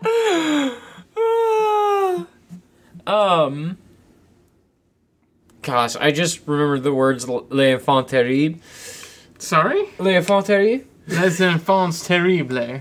Anyway, we'll get there. Yeah. You fight Gray Fox a little bit. You don't fight. The cutscenes play out a fight. And then you get a conversation with the ArmsTech guy where he just tells you, here are the themes of the video game. Which is that nuclear deterrence is a radically destructive policy. We don't know what to do with nuclear waste or we're killing the planet. Yes, we don't know what to do with nuclear waste for killing the planet. Nuclear deterrence is a terrible, destructive policy that will lead to the extinction of mankind. And I think with the ecology stuff and the next thing I'm about to say, which is that, like, a heavy critique of the military-industrial complex, because this guy says, after the end of the Cold War, budgets were cut, and, like, this guy keeps talking about his company and how he needs to, like, see better profits this quarter, you know, all these sorts of things. You're almost getting to, like, an interesting critique of how capital is like inherently unethical and blah blah blah blah blah. Like, No, you're not. right. If I were writing that scene, if like it would be about those things. It would be about like how industry is bad, and like you could most plainly see how terrible industry is when you look at the military industry, you know, and like how arms dealers are only looking to turn profits, and they don't care about the human cost of these things. And Kojima definitely thinks that is bad, but he can't, like, he's never going to say capitalism is bad, only that the military-industrial complex is bad, and doesn't see how the military-industrial complex is just the, like, the thing that will always happen under capital. And it's really frustrating about how it's almost getting there, and I know that if I'm getting frustrated about the themes of Metal Gear Solid almost getting there now, I have 4 more games of this getting much worse. You have 6 more games. I have so much. There's so much more of Kojima. Kojima will just stop getting it at some point. Well, he almost gets it here. He will just Here's the stop thing. getting it at some point. Portable Ops doesn't really matter. I don't think Kojima directed that one. But that is also the easiest one to watch because it's all motion comic stuff and not cutscenes. Yeah, those motion comics are cool. Big Boss has a vision. Somebody has a vision of Big Boss's future or something like that. Anyway. Yeah, it's not going to get worse. 3 is very weird about states. Yeah. And it really ties in with Death Stranding of like what Kojima thinks a country is. Yeah. We'll get there when we get to 3. I really, as much as I love MGS3, I've really never got my head around what Kojima is trying to say with that game, and I kind of don't give a shit. I think the reason I'm feeling frustrated by this scene is because he almost gets there. He almost gets to capitalism bad and doesn't quite get there, and it's like a thing I care about, you know? I think when MGS3 biffs it thematically, I'm just like, I don't even fucking know what he's trying to say. Well, we'll see, because we'll revisit it now that you're an anarchist. Right. But here's the thing, is that, like, I remember MGS3 well enough that I feel like I am constantly revisiting it because I'm just gonna, like, watch the last scene of MGS3 a dozen times. Like, we watched it last week. We had Eva lay it all out for us, like, last week, and I still don't even really know what's going... I don't really know. States inherently hurt individuals, but Yes. it is a virtuous thing to subject yourself to that torture. So, you know. And Big Boss is trying to create a world without states, No. but No. He's trying to create a world, with one state. no, where soldiers always have a purpose. Mm-hmm. The boss wanted a world without states because she went to space and she saw the world without borders and she was like, "Oh, that's pretty nice." But I The don't world think is one world. Kojima has the imagination to understand what a world without states means. Hey, neither does anyone else in the games. The whole point of Metal Gear is everyone trying to do what the boss said and fucking it up in their own unique, special way. Yes, but... So even Kojima does this, is my point. yeah, no, what I'm saying is that, like, it would be nice if the boss's ideology were more developed. Oh, whatever. What the fuck ever. Everybody always wanted a World War II game where you played as the boss, and that, like, No one wants that. I know people think they want that. No one actually wants that. nobody wants that from modern Kojima. Like, Yeah. how weird would he be about having a pregnant character in a game? I don't know. I haven't gotten that far into Death Stranding yet.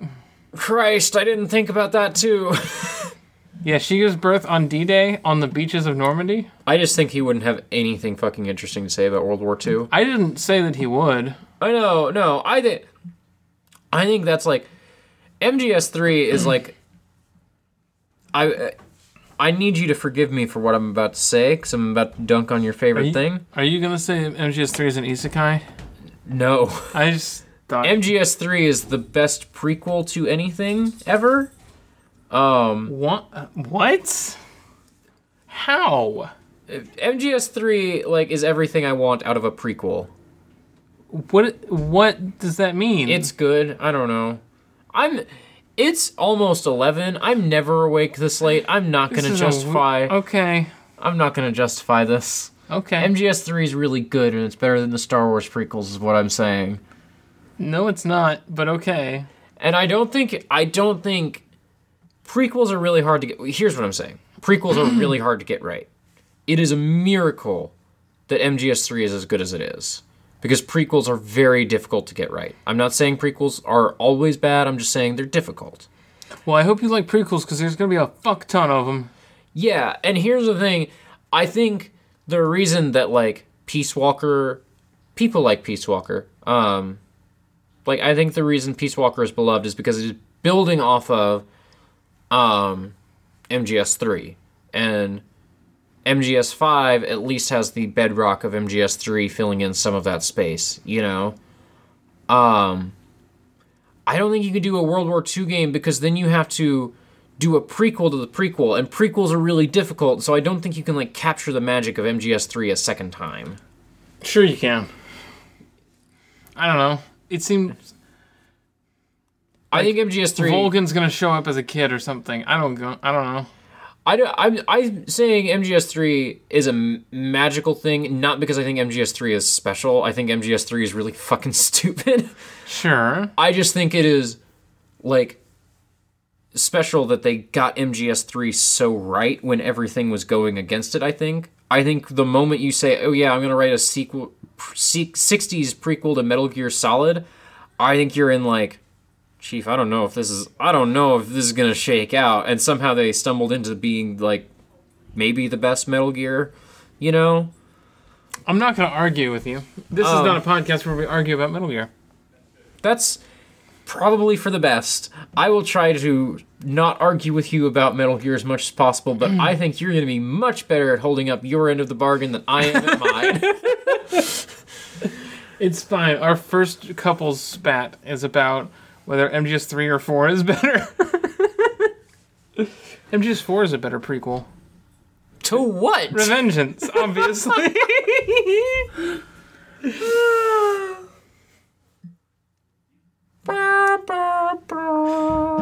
At neither Nora or at Zoetics, that's Poetics spelled with an X at the front.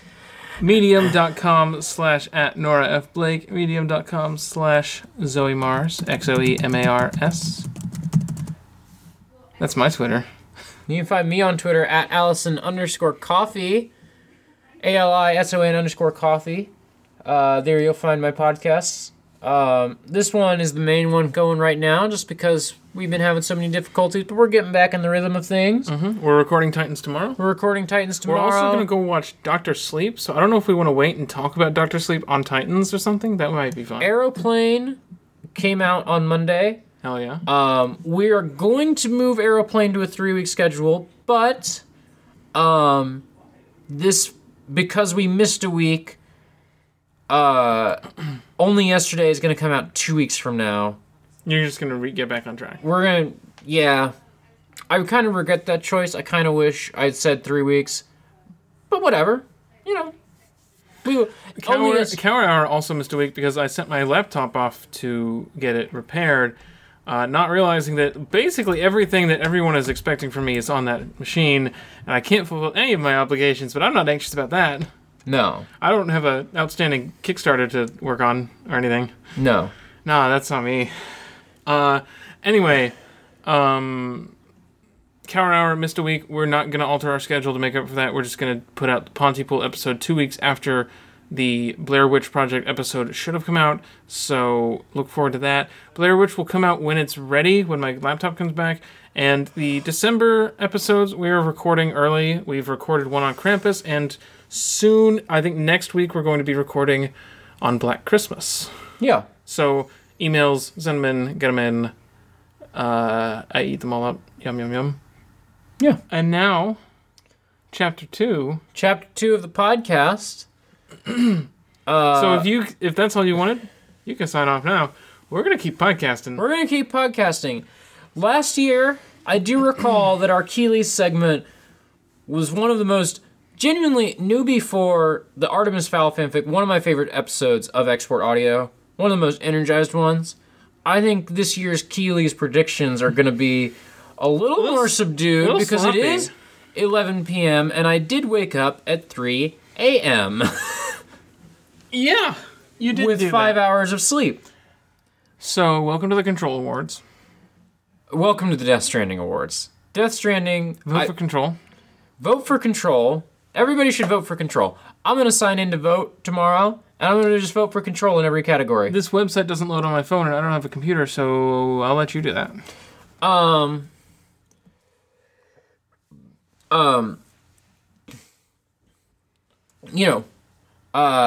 Much has been said of this. I don't think we need to rehash this. Death Stranding was nominated in literally every single that's available to be nominated in. Death Stranding, known for being, I think, premiered at the Game Awards at one point. Yes. Also, Jeff Keighley just deep-throating Kojima every year. Yeah. This is, I think Jackson had a popular tweet going around this is a very damned if you do, damned if you don't situation, because if Death Stranding wins everything, then Jeff Keighley, looks like a goddamn fool for letting Kojima run his awards ceremony. And if Death Stranding doesn't win every single award, then Jeff Keighley looks like a goddamn fool for gassing up Death Stranding so much. The answer will be Death Stranding will win some, but not all of the awards it was nominated for. Yes. Do you want to start with this? So at the top of the page is Game of the Year. I want to let's save Game of the Year for last. How does that sound? Best action game. I'm gonna quickly look at Oh, Jesus. the categories. Are poorly organized. There's 78 categories. Categories are poorly organized, so we're just gonna skip Game of the Year, and we're just going to go down this list from here, circle back to Game of the Year. Action game. For the best game in the action genre, focused primarily on combat, we have Apex Legends, Astral Chain, Call of Duty Modern Warfare, Devil May Cry 5, Gears 5, Metro Exodus. I don't have a strong feeling here. I feel like none of these are breakaway hits in a big way. Apex is very, very popular. Devil May Cry 5, also very popular. I'm thinking Apex. But Astral Chain also had like a weird groundswell. I don't think... Here's the thing, is that Astral Chain... We've got a lot of shooters here. We got a lot of people out there who are going to vote for Astral Chain because it's platinum. There's a lot of shooters here, right? Mm-hmm. And I think that Astral Chain is in the same genre as Devil May Cry 5.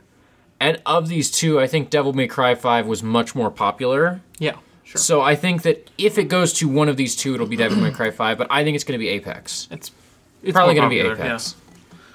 Yeah. Action-adventure game. For the best action-adventure game, combining combat with traversal and puzzle solving.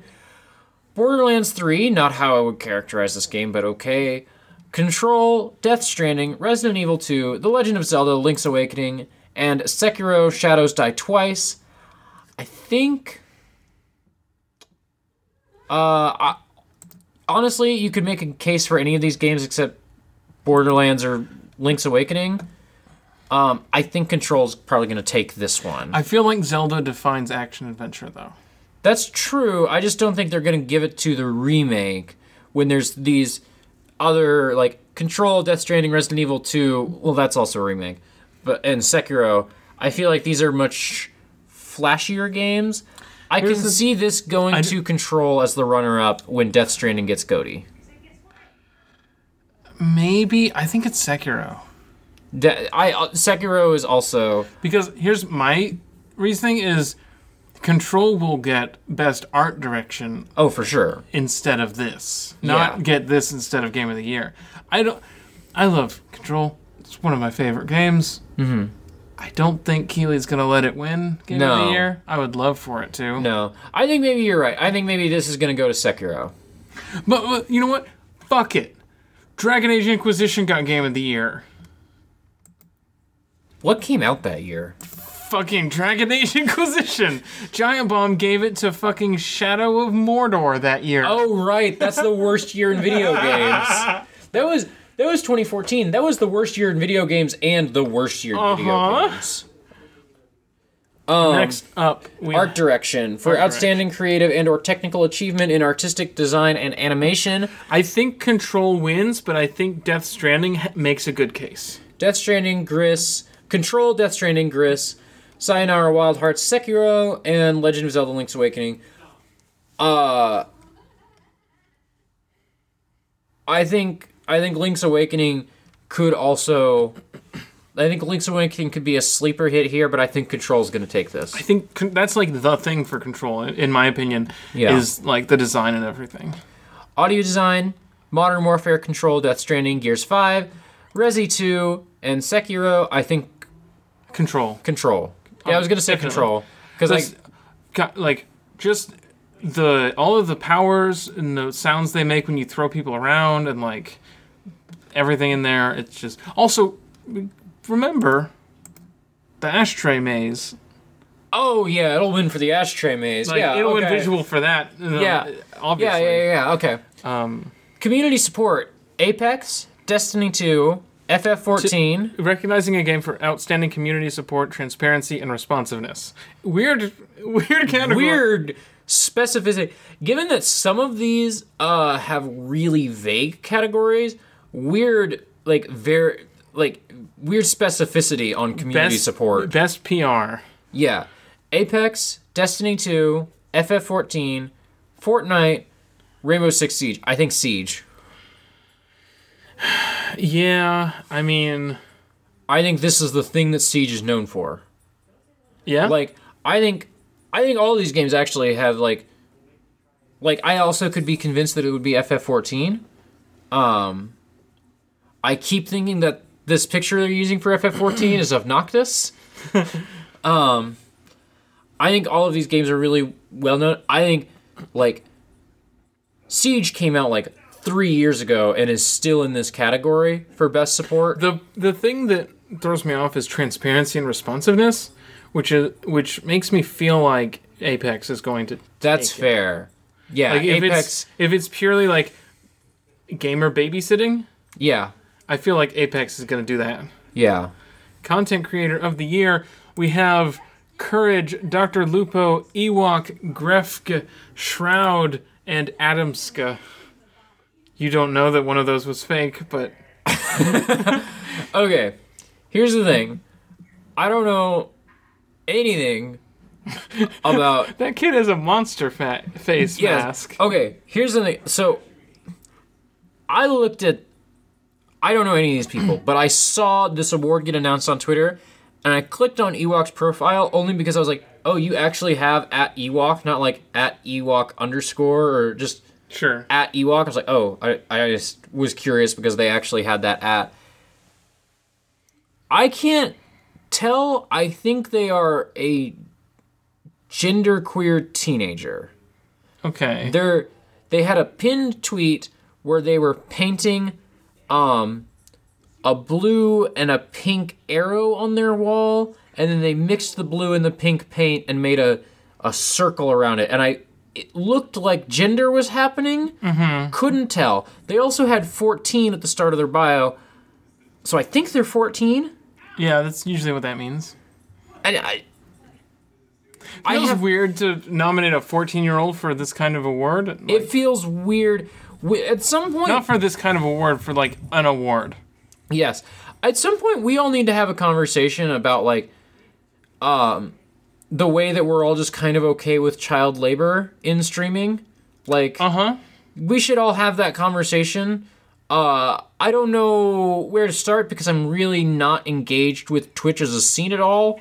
But, if this person is 14...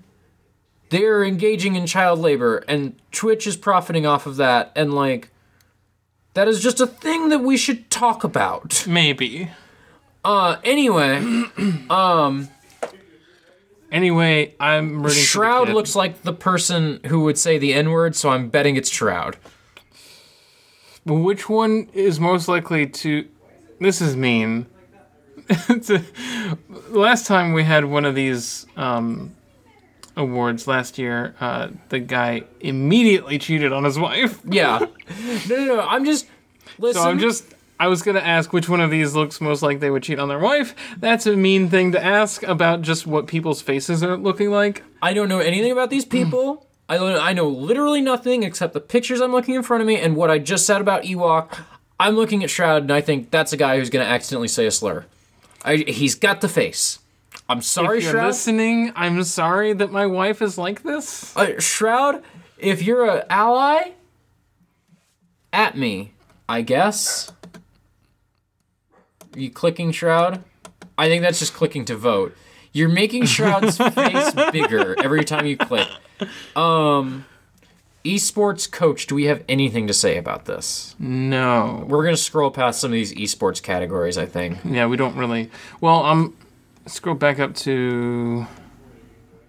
Wasn't the 2019 Overwatch League Grand Finals, didn't people get excited about that? I don't know. I vote for League of Legends. I like League of Legends. It's a good video game. I mean, I would vote for EVO every year. Yeah, sure. I think EVO had a little bit of a muted response this year. Only because, last year was particularly, popular. Yeah. EVO 2018, which is actually the first time I hadn't watched in, 5 years. And EVO 2018 did not win this award last year. Really? Yeah. Even though Sonic Fox did win. Yeah. Sonic Fox won, Esports Gamer of the Year or whatever. I don't think so. Yeah, they did. Did they? Yeah. I thought that the whole thing people were upset about was that Sonic Fox didn't win. Yeah, they weren't in the same category as Dr. Disrespect. No, not that. I don't give a shit about that. Yeah. I'm pretty sure that Sonic Fox... whatever. We're not going to... We accurately predicted this last year. You can Esports go Game listen. of the Year, League of Legends. Next. We have CSGO, Dota 2, Fortnite, League, Overwatch... No Siege. No, I don't even know what's popular in esports these days. League of Legends has 14 million players. Yeah, I guess League is gonna win this. I guess. It's I don't know. Probably League or Dota 2. I feel like recent events might color the amount of votes that Blizzard games get. Yeah, I was gonna, my initial thought was Overwatch. Very popular. Very popular. I don't think Overwatch is gonna win given all the Hearthstone stuff. You know how gamers are. You had a thought about esports hosts. I don't know if you want to repeat it on the podcast. Oh, the only person to ever call me a slur is an esports host? Yeah. Yeah, he's not on this list. Okay. You used to be friends with a guy who called you a slur and is a well-known esports host now. Well known to a completely different sphere of existence. Yes. To some people is a well-known... A well-known esports shoutcaster is what I believe they're called. Yeah. Esports player... I don't see anyone I recognize because I don't see any FGC people here. We've got a Fortnite player, a League player, a CSGO player, and an Overwatch player. I don't see any FGC people, so I don't know any of them. Yeah. So I don't have anything to say. Not really anything. Esports team? I don't have anything to say about this either. Yeah, no. Coming up on this one. Family Game, we were looking at... We skimmed the nominations. I don't even know why Family Game is the one we looked at, but literally all of these are Nintendo games. Literally every single one. So, which is your favorite Nintendo game of this year? Luigi's Mansion 3, Ring Fit Adventure, Mario Maker 2, Smash Ultimate, or Yoshi's Crafted Smash World? Takes it. Smash. Mario Mario it's Maker's Smash. a big stream hit, though. That's my thought, was that, Mario Maker might be a better family game than Smash honestly, is. if I'm actually looking at this as family game, I give it to Ring Fit. Yeah. But I'm betting it's Smash. Yeah. Best fighting game, designed primarily around head-to-head combat. Dead or Alive 6, Jump Force, Mortal Kombat 11, Samurai Showdown, Super Smash Bros. Ultimate. Some of these games are trash. Yeah. Here's the thing. I think Mortal Kombat is going to get it, and I hate that. Sam Show's really popular. Is it?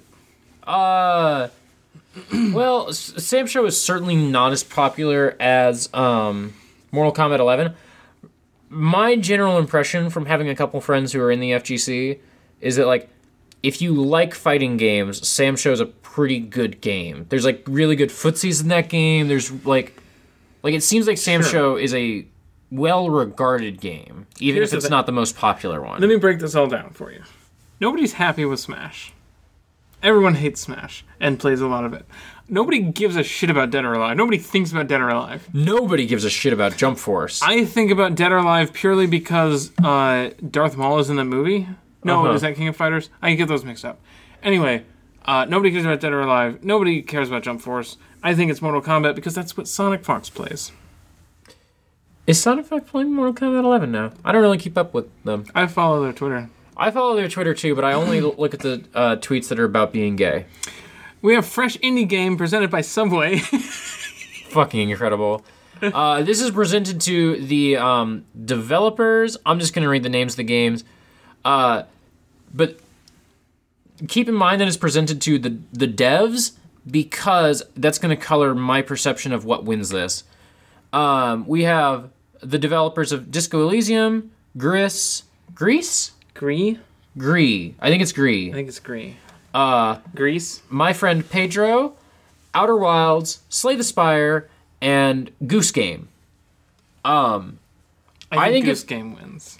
I think if it was presented to Best Indie Game, it would go to Goose Game. I think Slay the Spire might take this because it had a really well-regarded early access period. Even after the beta, they're doing continuous updates. I think people might be like, Outer Wilds. The description says, recognizing a new independent studio that released its first game in 2019. Right, and I think I really like Outer Wilds a lot. Outer Wilds, much better than Slay the Spire, which is saying a lot coming from me, a person who has 500 hours in Slay the Spire. Outer Wilds came out and is done. I think if you're awarding it to a studio, people might pick Slay the Spire because of the ongoing development aspect of it. That's my thought. Because if it was just the game, I think Goose Game would take this. There's also the fact that Gree might win. Gree might win too, because Gree is... Gree might win. I don't know anything about that game. I think I've heard somewhere that it was like... I heard somebody talk about it dismissively as being about vague feminine trauma and don't know anything more about it than that. Yeah. I don't know anything about that game. I probably listened to a podcast about it 6 months ago and thought, oh, that sounds kind of interesting, but I don't think I'm going to play it, and never thought about it again. Game Direction, awarded for outstanding creative vision and innovation in game direction and design. Control, Death Stranding, Resident Evil 2, Sekiro, Outer Wilds. So I think Death Stranding is going to take this because Kojima made it. Yeah, but I Control. Control, if you create a vision and innovation, I feel like Control has that in spades. I feel like Control, I think Control's just good, It's really good. I think that the way that it delivers on its themes and its story... mechanically, formally delivers things and, presents story to you is really great and fun. So that's why I would vote for Control. I want to acknowledge Outer Wilds, I think, could be a sleeper here. Because I think Outer Wilds has a lot of the things you were just saying about Control. The story is delivered in a really interesting way, Yeah, a lot of the, formally, a lot of the things you were just saying. I also think, and I want to say here, I'm really not as high on Outer Wilds as some folks have been. I picked it up because I was listening to Waypoint Radio, and Austin was just being, so effusive about it, and it really, got to me, and I decided, I'm going to give this a shot. And I'm not as high on it as Austin is. I'm not as high on it, our friend Riley told me that, it's maybe the most impactful game they've ever played, I Outer Wilds is not that for me. I think it is a like wholly unique experience in games that I've never had before. Like, I've never played anything that's quite like Outer Wilds. I can't even, like... I couldn't even tell you, like, what the inspirations, what the antecedents are. Like, Outer Wilds is really something else, and I think, like, in the category of game direction specifically, Outer Wilds could sneak up on people and take this. Because of, like... But... they're going to play 30 seconds of the 7 minutes of cutscenes that exist in Death Stranding, and that's going to be the winner. Yeah. Oh, here it is. Here we go. I tweeted about this.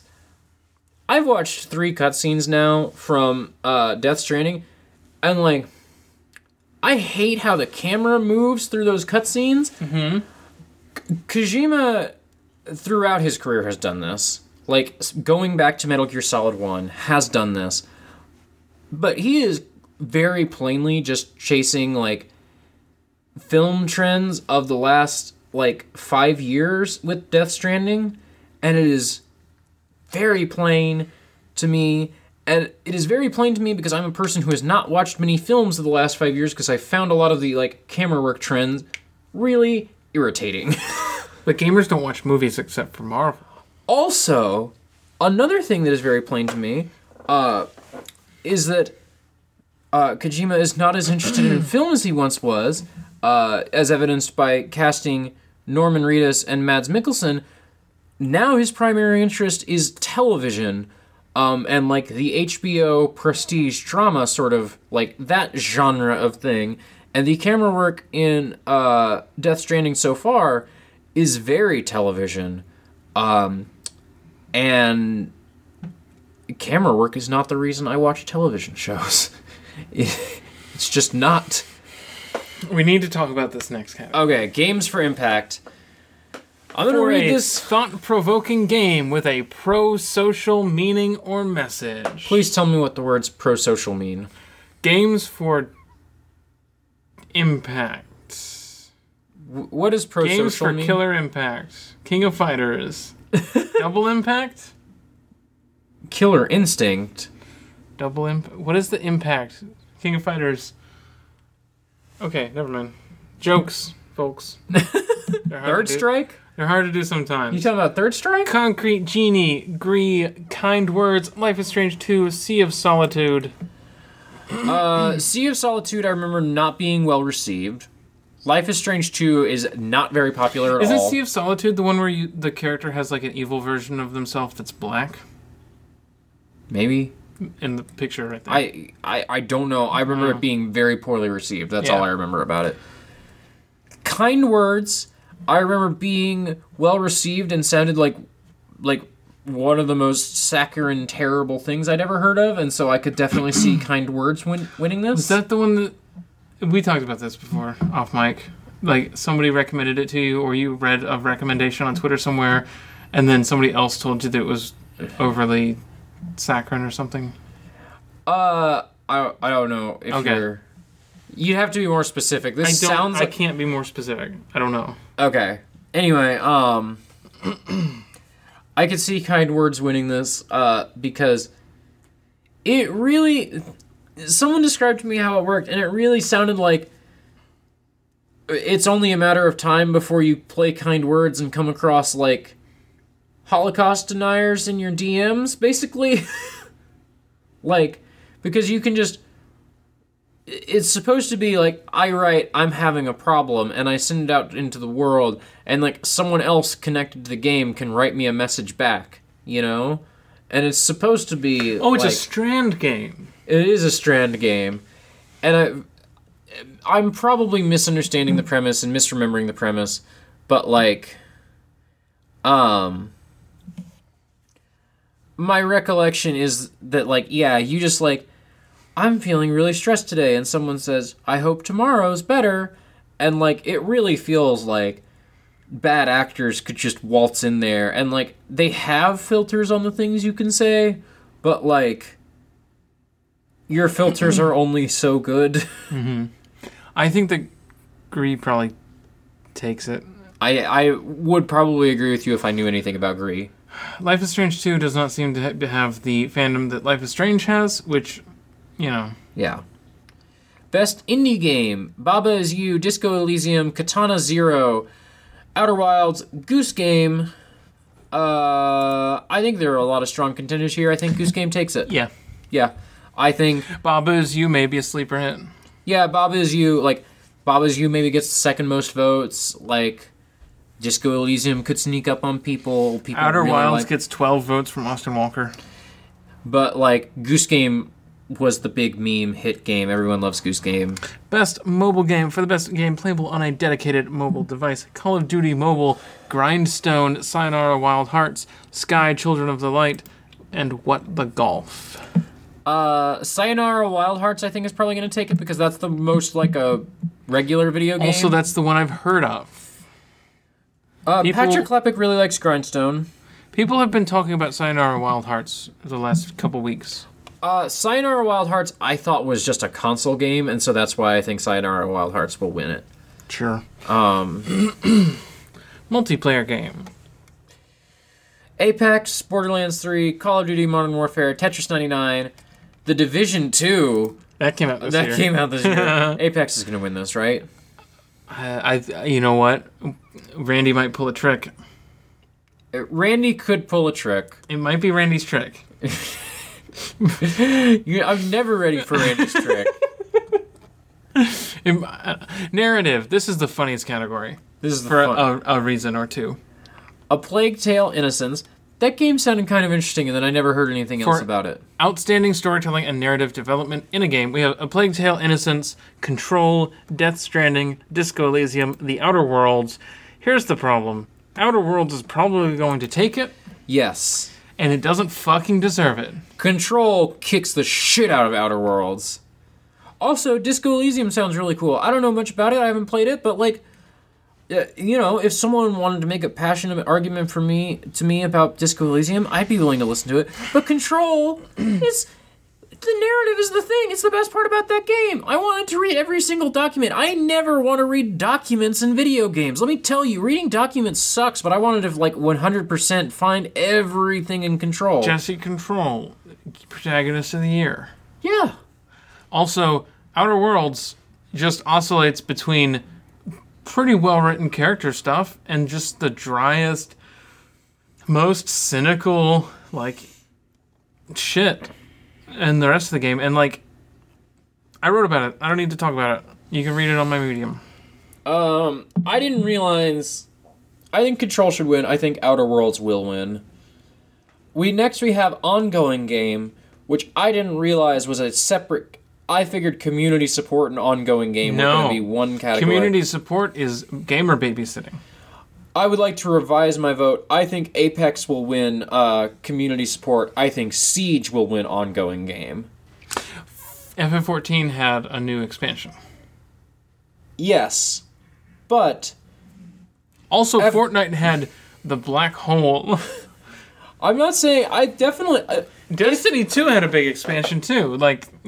If any of these games won, I wouldn't be shocked. I just think Siege will take it, because Siege is, shockingly still a game that...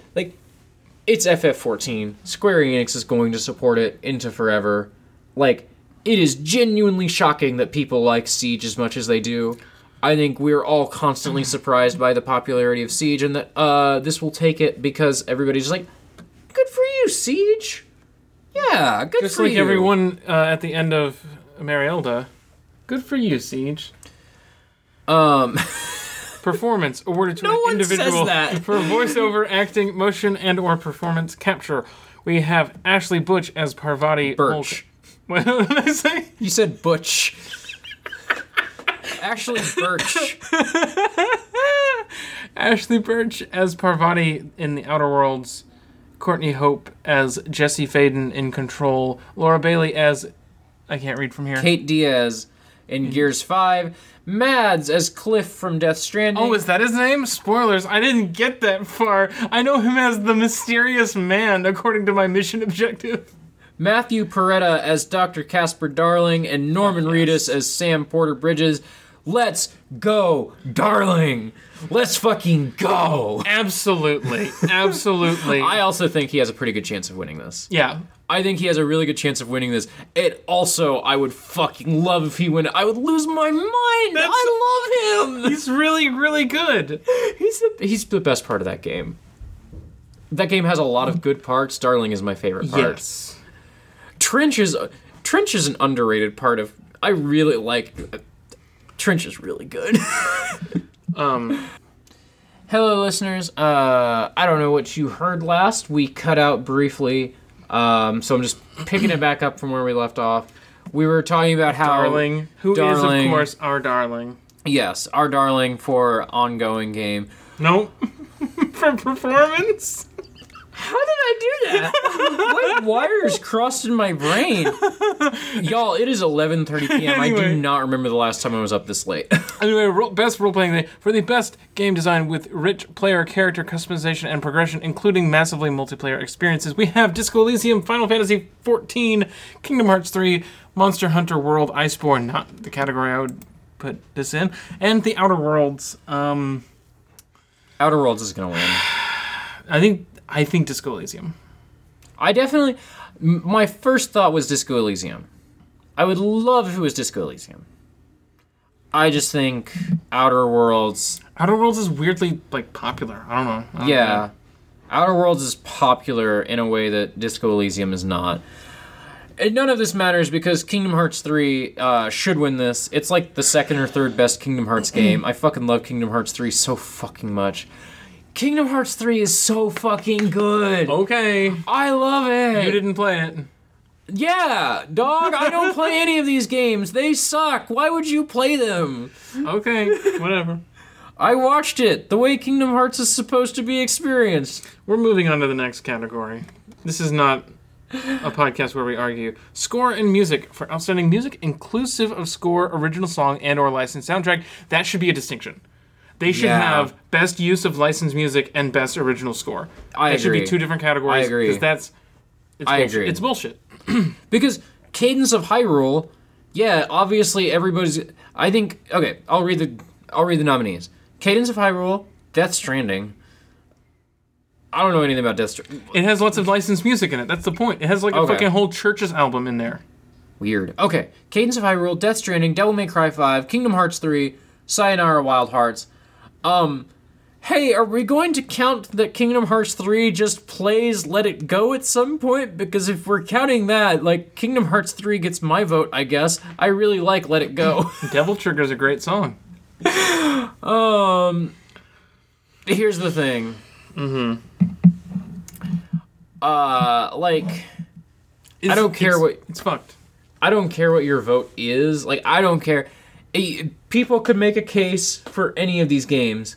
One of these games has cool, modern but old-sounding remixes of Zelda songs. Are you fucking kidding me? Obviously, Cadence of Hyrule is gonna win. You know what should be on this list and isn't? Huh. Probably because it came out too late. Jedi Fallen Order. Really?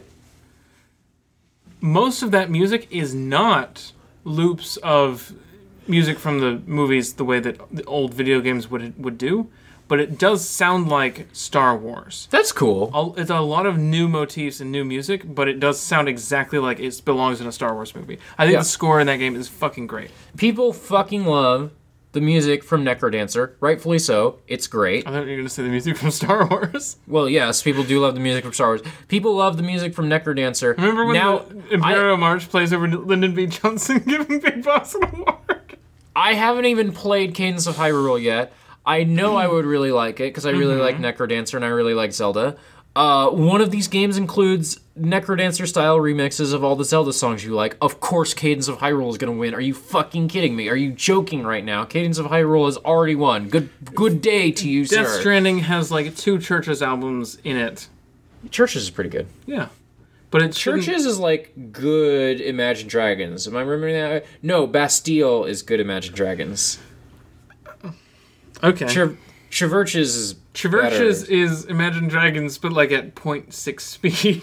Right, okay. Sports/racing game, because those are the same thing. For the best traditional and non-traditional sports and racing game. Wow, cool. Great category. Yeah. Crash Team Racing Nitro Fueled Dirt Rally 2.0 eFootball Pro Evolution. It's PES. It's F1 2019. PES. It's FIFA 20. Is WWE in this category? God.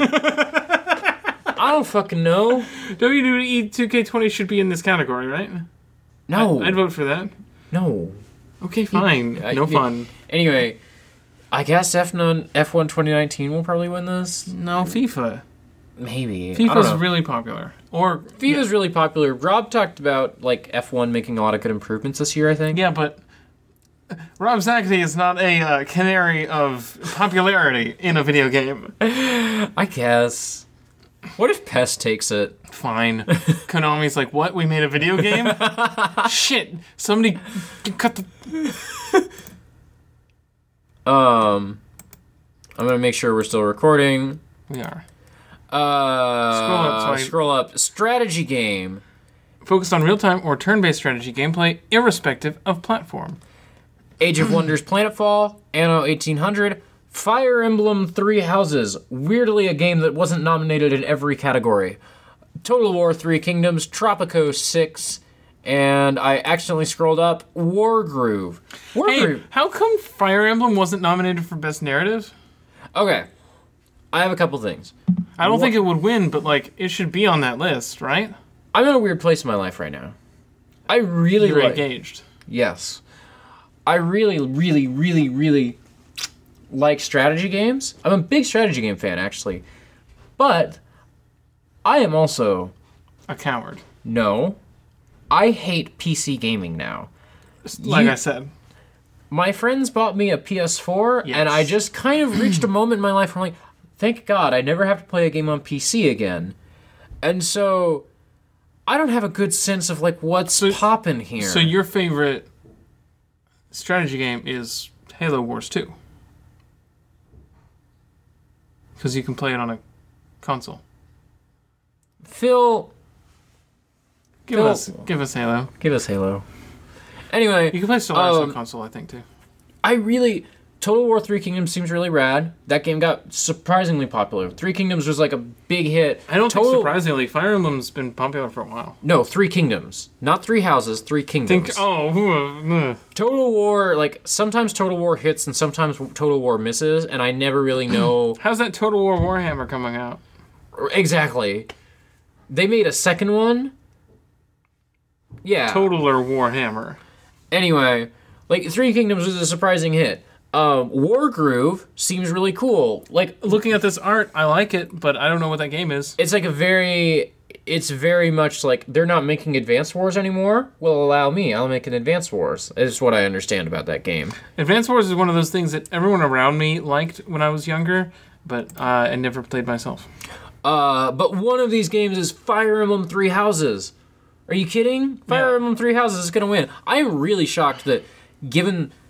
It feels like Three Houses was the most popular game this year. I know that's not, like, numerically true, but it feels like Fire Emblem In terms Three of Houses... fandom, that's a different thing from, like... Right. Yeah. And, like, I guess fandom spaces are more what I'm tuned into, Yes. you know? Like, no one's tweeting Who about gives how good Modern sales? Warfare Yeah. is, you know? No one in our circles is, like, tweeting about sales Yeah. or numbers. It's like, here's some fucking Edelgard porn, bitch. Yeah. Right here on your timeline. Three Houses was just such a massive hit, and I'm surprised it wasn't nominated in more than It's this. like, I don't know that it wins Best Narrative. It should be on that fucking list. Also, it's shocking... It's shocking that it's not in strategy and in RPG, you know? Yeah. I don't understand why you couldn't just nominate this in two different genres, because it really feels like it straddles that line. But the nice thing about putting this in strategy, in RPG, it might have some competition. In strategy, it's going to sweep this, like, no question. VR game, who fucking cares? Asgard's Wrath, Blood and Truth, Beat Saber, No Man's Sky, Trover Saves the Universe. I've heard of Beat Saber and I've heard of No Man's Sky. Beat Saber has This Will Be the Day and Red Like Roses Part 2, so... You want to get a VR headset? No. Where the fuck would we put that? Anyway, We've reached the bottom of the page. It's time to scroll up. It's time for the Game of the Year! Game of the Year. Control, Death Stranding, Resident Evil 2, Sekiro, Super Smash Bros. Ultimate, or The Outer Worlds. Death Stranding's gonna win. I think Outer Worlds is going to win. Like, I just have this... I sense a disturbance in the Force that the Outer Worlds will win. I hate it. I want Control to win because that's the real answer here. I mean, honestly, my realist answer... First of all, Bloodstained nowhere in this award ceremony. Mm-hmm. That's fucked. That's fucked. That should be an action-adventure. Yeah. Or RPG. Okay. Like... This leads me to... I have not played Resi 2 yet. I think I would really like Resi 2. I'm probably going to finish up 7 and 4 and perhaps 1 before I get to Resi 2. Because the other thing about Resi 2 is so you'll be playing Resi 2 by around the time that Great Gundam Project finishes. Yeah. The other thing about Resi 2 is that when I finally get around to it, I will be purchasing it used because I don't want to support, the bad labor practices around it. I know it's like maybe a moot point, but like I will be purchasing it used. That's the thing I'm going to be doing. Here's the thing. The only way to play a video game and not in any way support the developers, publishers, whatever, piracy doesn't work because they're going to watch the numbers on piracy and use that as data to further sell their games. You gotta physically fucking steal a disc. Yeah. You gotta punch through a window and steal some discs. Yeah. Anyway, Resi 2 seems also really cool. Also play offline. Resi 2 seems really cool. Yeah. I'm excited to play that game eventually. I am like in my 23rd year, after spending years as a dedicated Resident Evil 4 fan, becoming just a fan of the franchise broadly. Excited to play Resi 2. What the fuck is this game doing here? It's pretty good. It's like a really good remake of like a classic. Yeah. I don't understand. I don't know. I guess maybe my issue is putting a remake in Game of the Year just feels like... Then why is Smash here? Honestly, why is Smash here? I fucking love Smash. I don't have any problems with Smash. It's, honestly, like, if I were just going to, like, think about it objectively, Smash is probably my favorite game that came out in the last 12 months.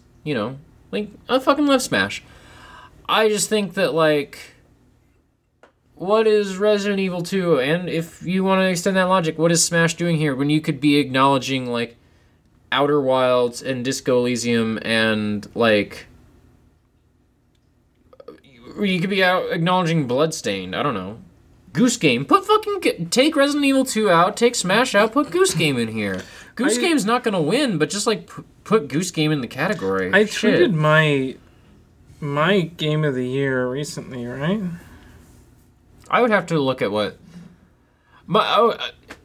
can I tell you my honest Game of the Year? Like, can I be, like, just... My favorite game I played this year is Twooey. I really liked The World Ends With You. How much of that is wrapped up in being in love with me? Very little. I played, like, 1 hour of that game with you and was kind of mad at you the whole time. Fine. Jesus. No, I love you. I'm sorry. It's getting past... It's way past my bedtime and I'm getting punchy. Yeah. Here's the thing. Bloodstained, nowhere on this award ceremony. Code Vein, nowhere on this award ceremony. Yeah. Code Vein's my Game of the Year. Yeah. So, unfortunately, we didn't predict Death Stranding winning hardly anything. Death Stranding might win this, or Outer Worlds, but it really should be Control. I don't know. Yeah. I should go through and, like, try and assemble a list of games I played this year, but I'm pretty sure that, like, Twooey would beat any game that came out this year. I just really like that game. I think it's kind of bad in a lot of spots, but it's just, like... Twooey really, for me, like... Twooey is to Kingdom Hearts as F91 is to the Universal Century, to me. Of just this, like... real, like... quick hit distillation of all my favorite things that I like. Like... F91... Like, obviously F91 is not as good as Double Zeta. That's not true. But F91 does have the scene where that guy like walks with Cecily and explains to her all the problems with like neoliberal democratic like republic capitalism, all this stuff, and then says, and I found the solution is monarchy, which is the best thing that ever happens. It's like, it's so perfectly universal century to have someone like absolutely correctly diagnose the problems with capitalism and then decide that the solution to capitalism is monarchy. It's an amazing scene, and it just like perfectly captures like everything I love about Glemmy Toto in like one scene, you know? Even if I don't like that character half as much as I like Glemmy Toto. That's just because of memes. But like... Hey, Kurotso Iron Mask Rona. Kurotso Iron Mask Rona. I was gonna make another point about Twooey. I was gonna finish what I was saying, but what if we just ended there? Kurotso Iron Mask Rona. Everybody. Game of the year. Game of the year. Good night.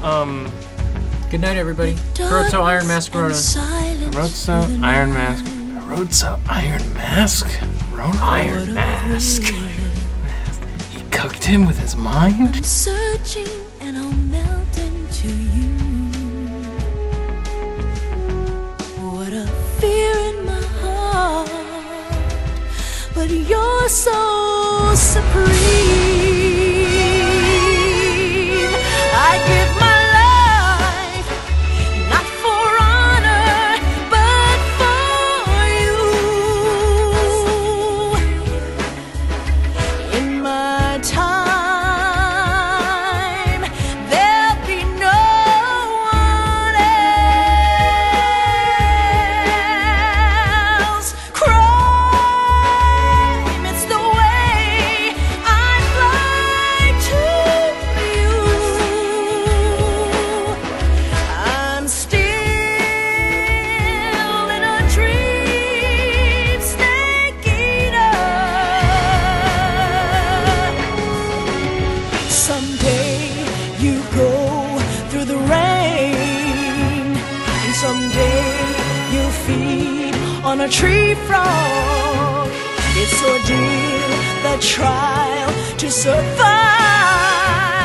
for the day we see new light.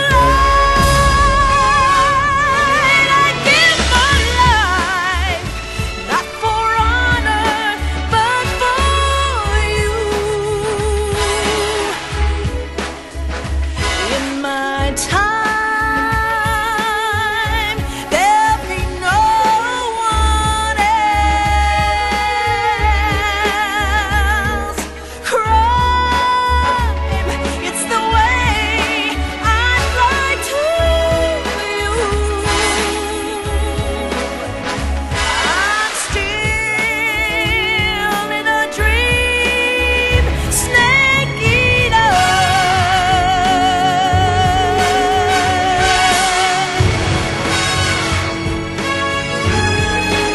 I'm still in a dream, snake eater.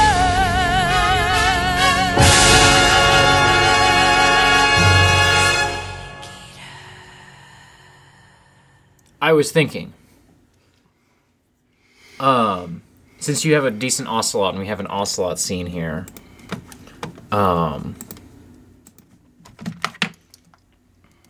ocelot, snake, boss fight, transcript? No, not that one. How did Ocelot lose his arm? How did he lose his arm? Does Ocelot betray Big Boss? No. Question of the century. Never. Never. Revolver, Shalashaska Ocelot is a recurring character in Konami's mode. There's a codec call in 5 that explains where the nickname Shalashaska comes from. There was a different explanation earlier, and then they retconned it. I don't know what you're doing, but I don't want to just read a script. Yeah, I was just thinking we could start the episode with just like... You need to turn that off. I was thinking it would be funny for us to start the episode with like doing some scene of Ocelot and Snake, since I have like not a good snake but a funny snake, and you have not a good Ocelot but a funny Ocelot. I thought you said that my liquid was funny. Your liquid's funny. You have a solid liquid and a solid Ocelot. You know, there was a time when I wanted to be a voice actor. No, I didn't know that. It was about the time I was watching a lot of abridged anime series on YouTube as a high schooler. I got, Now I'm a podcaster, which is basically the same thing. I had a phase where I got, like, really interested in voice acting, and I was, like, looking up, like, who was in all my favorite shows and what other shows were they in. But that never translated into wanting to be a voice actor myself, because I've just never been able to do voices much. I figured that with no one watching, I would be more comfortable acting, Right. which is sometimes true. That I'm makes still sense. very bashful. Yeah. I can feel it. Like, there's a specific wall in my brain, and I know that I could do good if I could push past that bashfulness. Right. And I could, like, role play better, and... Well, that's, like, playing RPGs has helped with that a lot. Right. I don't know. You've talked about wanting to do, like, audio dramas before, and I've always been like, I don't know, because, like, I just, like, neither of us are actors, and I don't know how many acting friends we have. But knowing that's kind of interesting. Like, oh, we at least have one person who would, like, it sounds like you would want to do acting in an audio drama just to fucking maybe. try it, you know? Yeah, and also, like, we are friends with lots of podcasters who are also actors because of, like, actual play stuff. That's true. I hadn't thought about that.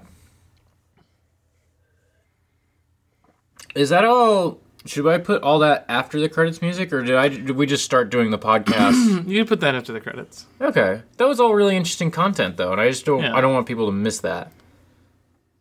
Okay. Whatever. I don't know what to tell you. Yeah. Hi, everybody. Sorry. It's not. No, it's fine. Like, I was just like, I guess I'm gonna do another take on that. Just mute my track. You good? I don't know what episode this is. Hi, everybody. Welcome to Export Audio episode 77. I know the episode number. I didn't even have to look it up. I thought I did. My name is Autumn June. I'm about to burp, so now you're going to introduce yourself. I'm Nora and Zoe. I choked down the burp. I simply did not burp. The burp is just inside of me now. We should do something about this piece of plastic that's sitting on the desk. But Fuck it. there was a couch it would have landed on softly. Yeah, but I wanted the audio for the podcast. Podcast? Podcast? Podcast? Podcast. Podcast. Podcast. Today, on the podcast. On the podcast. Podcast. Podcast. On the Snake Cast. We bring you an episode in 2 parts. Or more. Or more. No promises. 2 planned parts. Part 1. The first snake. Part 2, its twin. Part 1. We have been talking for a little while about a podcast called Do You Remember This Shit? Where we watch Metal Gear long plays and cutscenes and talk about Metal Gear and just all the shit that... And that also grew into, we would do this for Bionic Commando 09 and Dark Void. And Force Unleashed. And Force Unleashed. I don't think Dark Void would be any good for this. Maybe not. Bionic Commando, probably alright. Yeah. I mean, we would have to get a guest for that episode. Yeah, I know someone. Yeah. So we were gonna... Longtime listeners may know we used to do a Teen Titans podcast. We still do a Teen Titans podcast. We're recording it tomorrow. We've just taken a month off by accident. We were going You got deathly ill, so... Yes. You know. We were going to do Titans today, and then just decided, what if we watched Metal Gear because we both had Metal Gear on the brain, as we so often do. It's called brain poisoning. It's called brain poison, and we got it real bad. Muff. Muff. What a thrill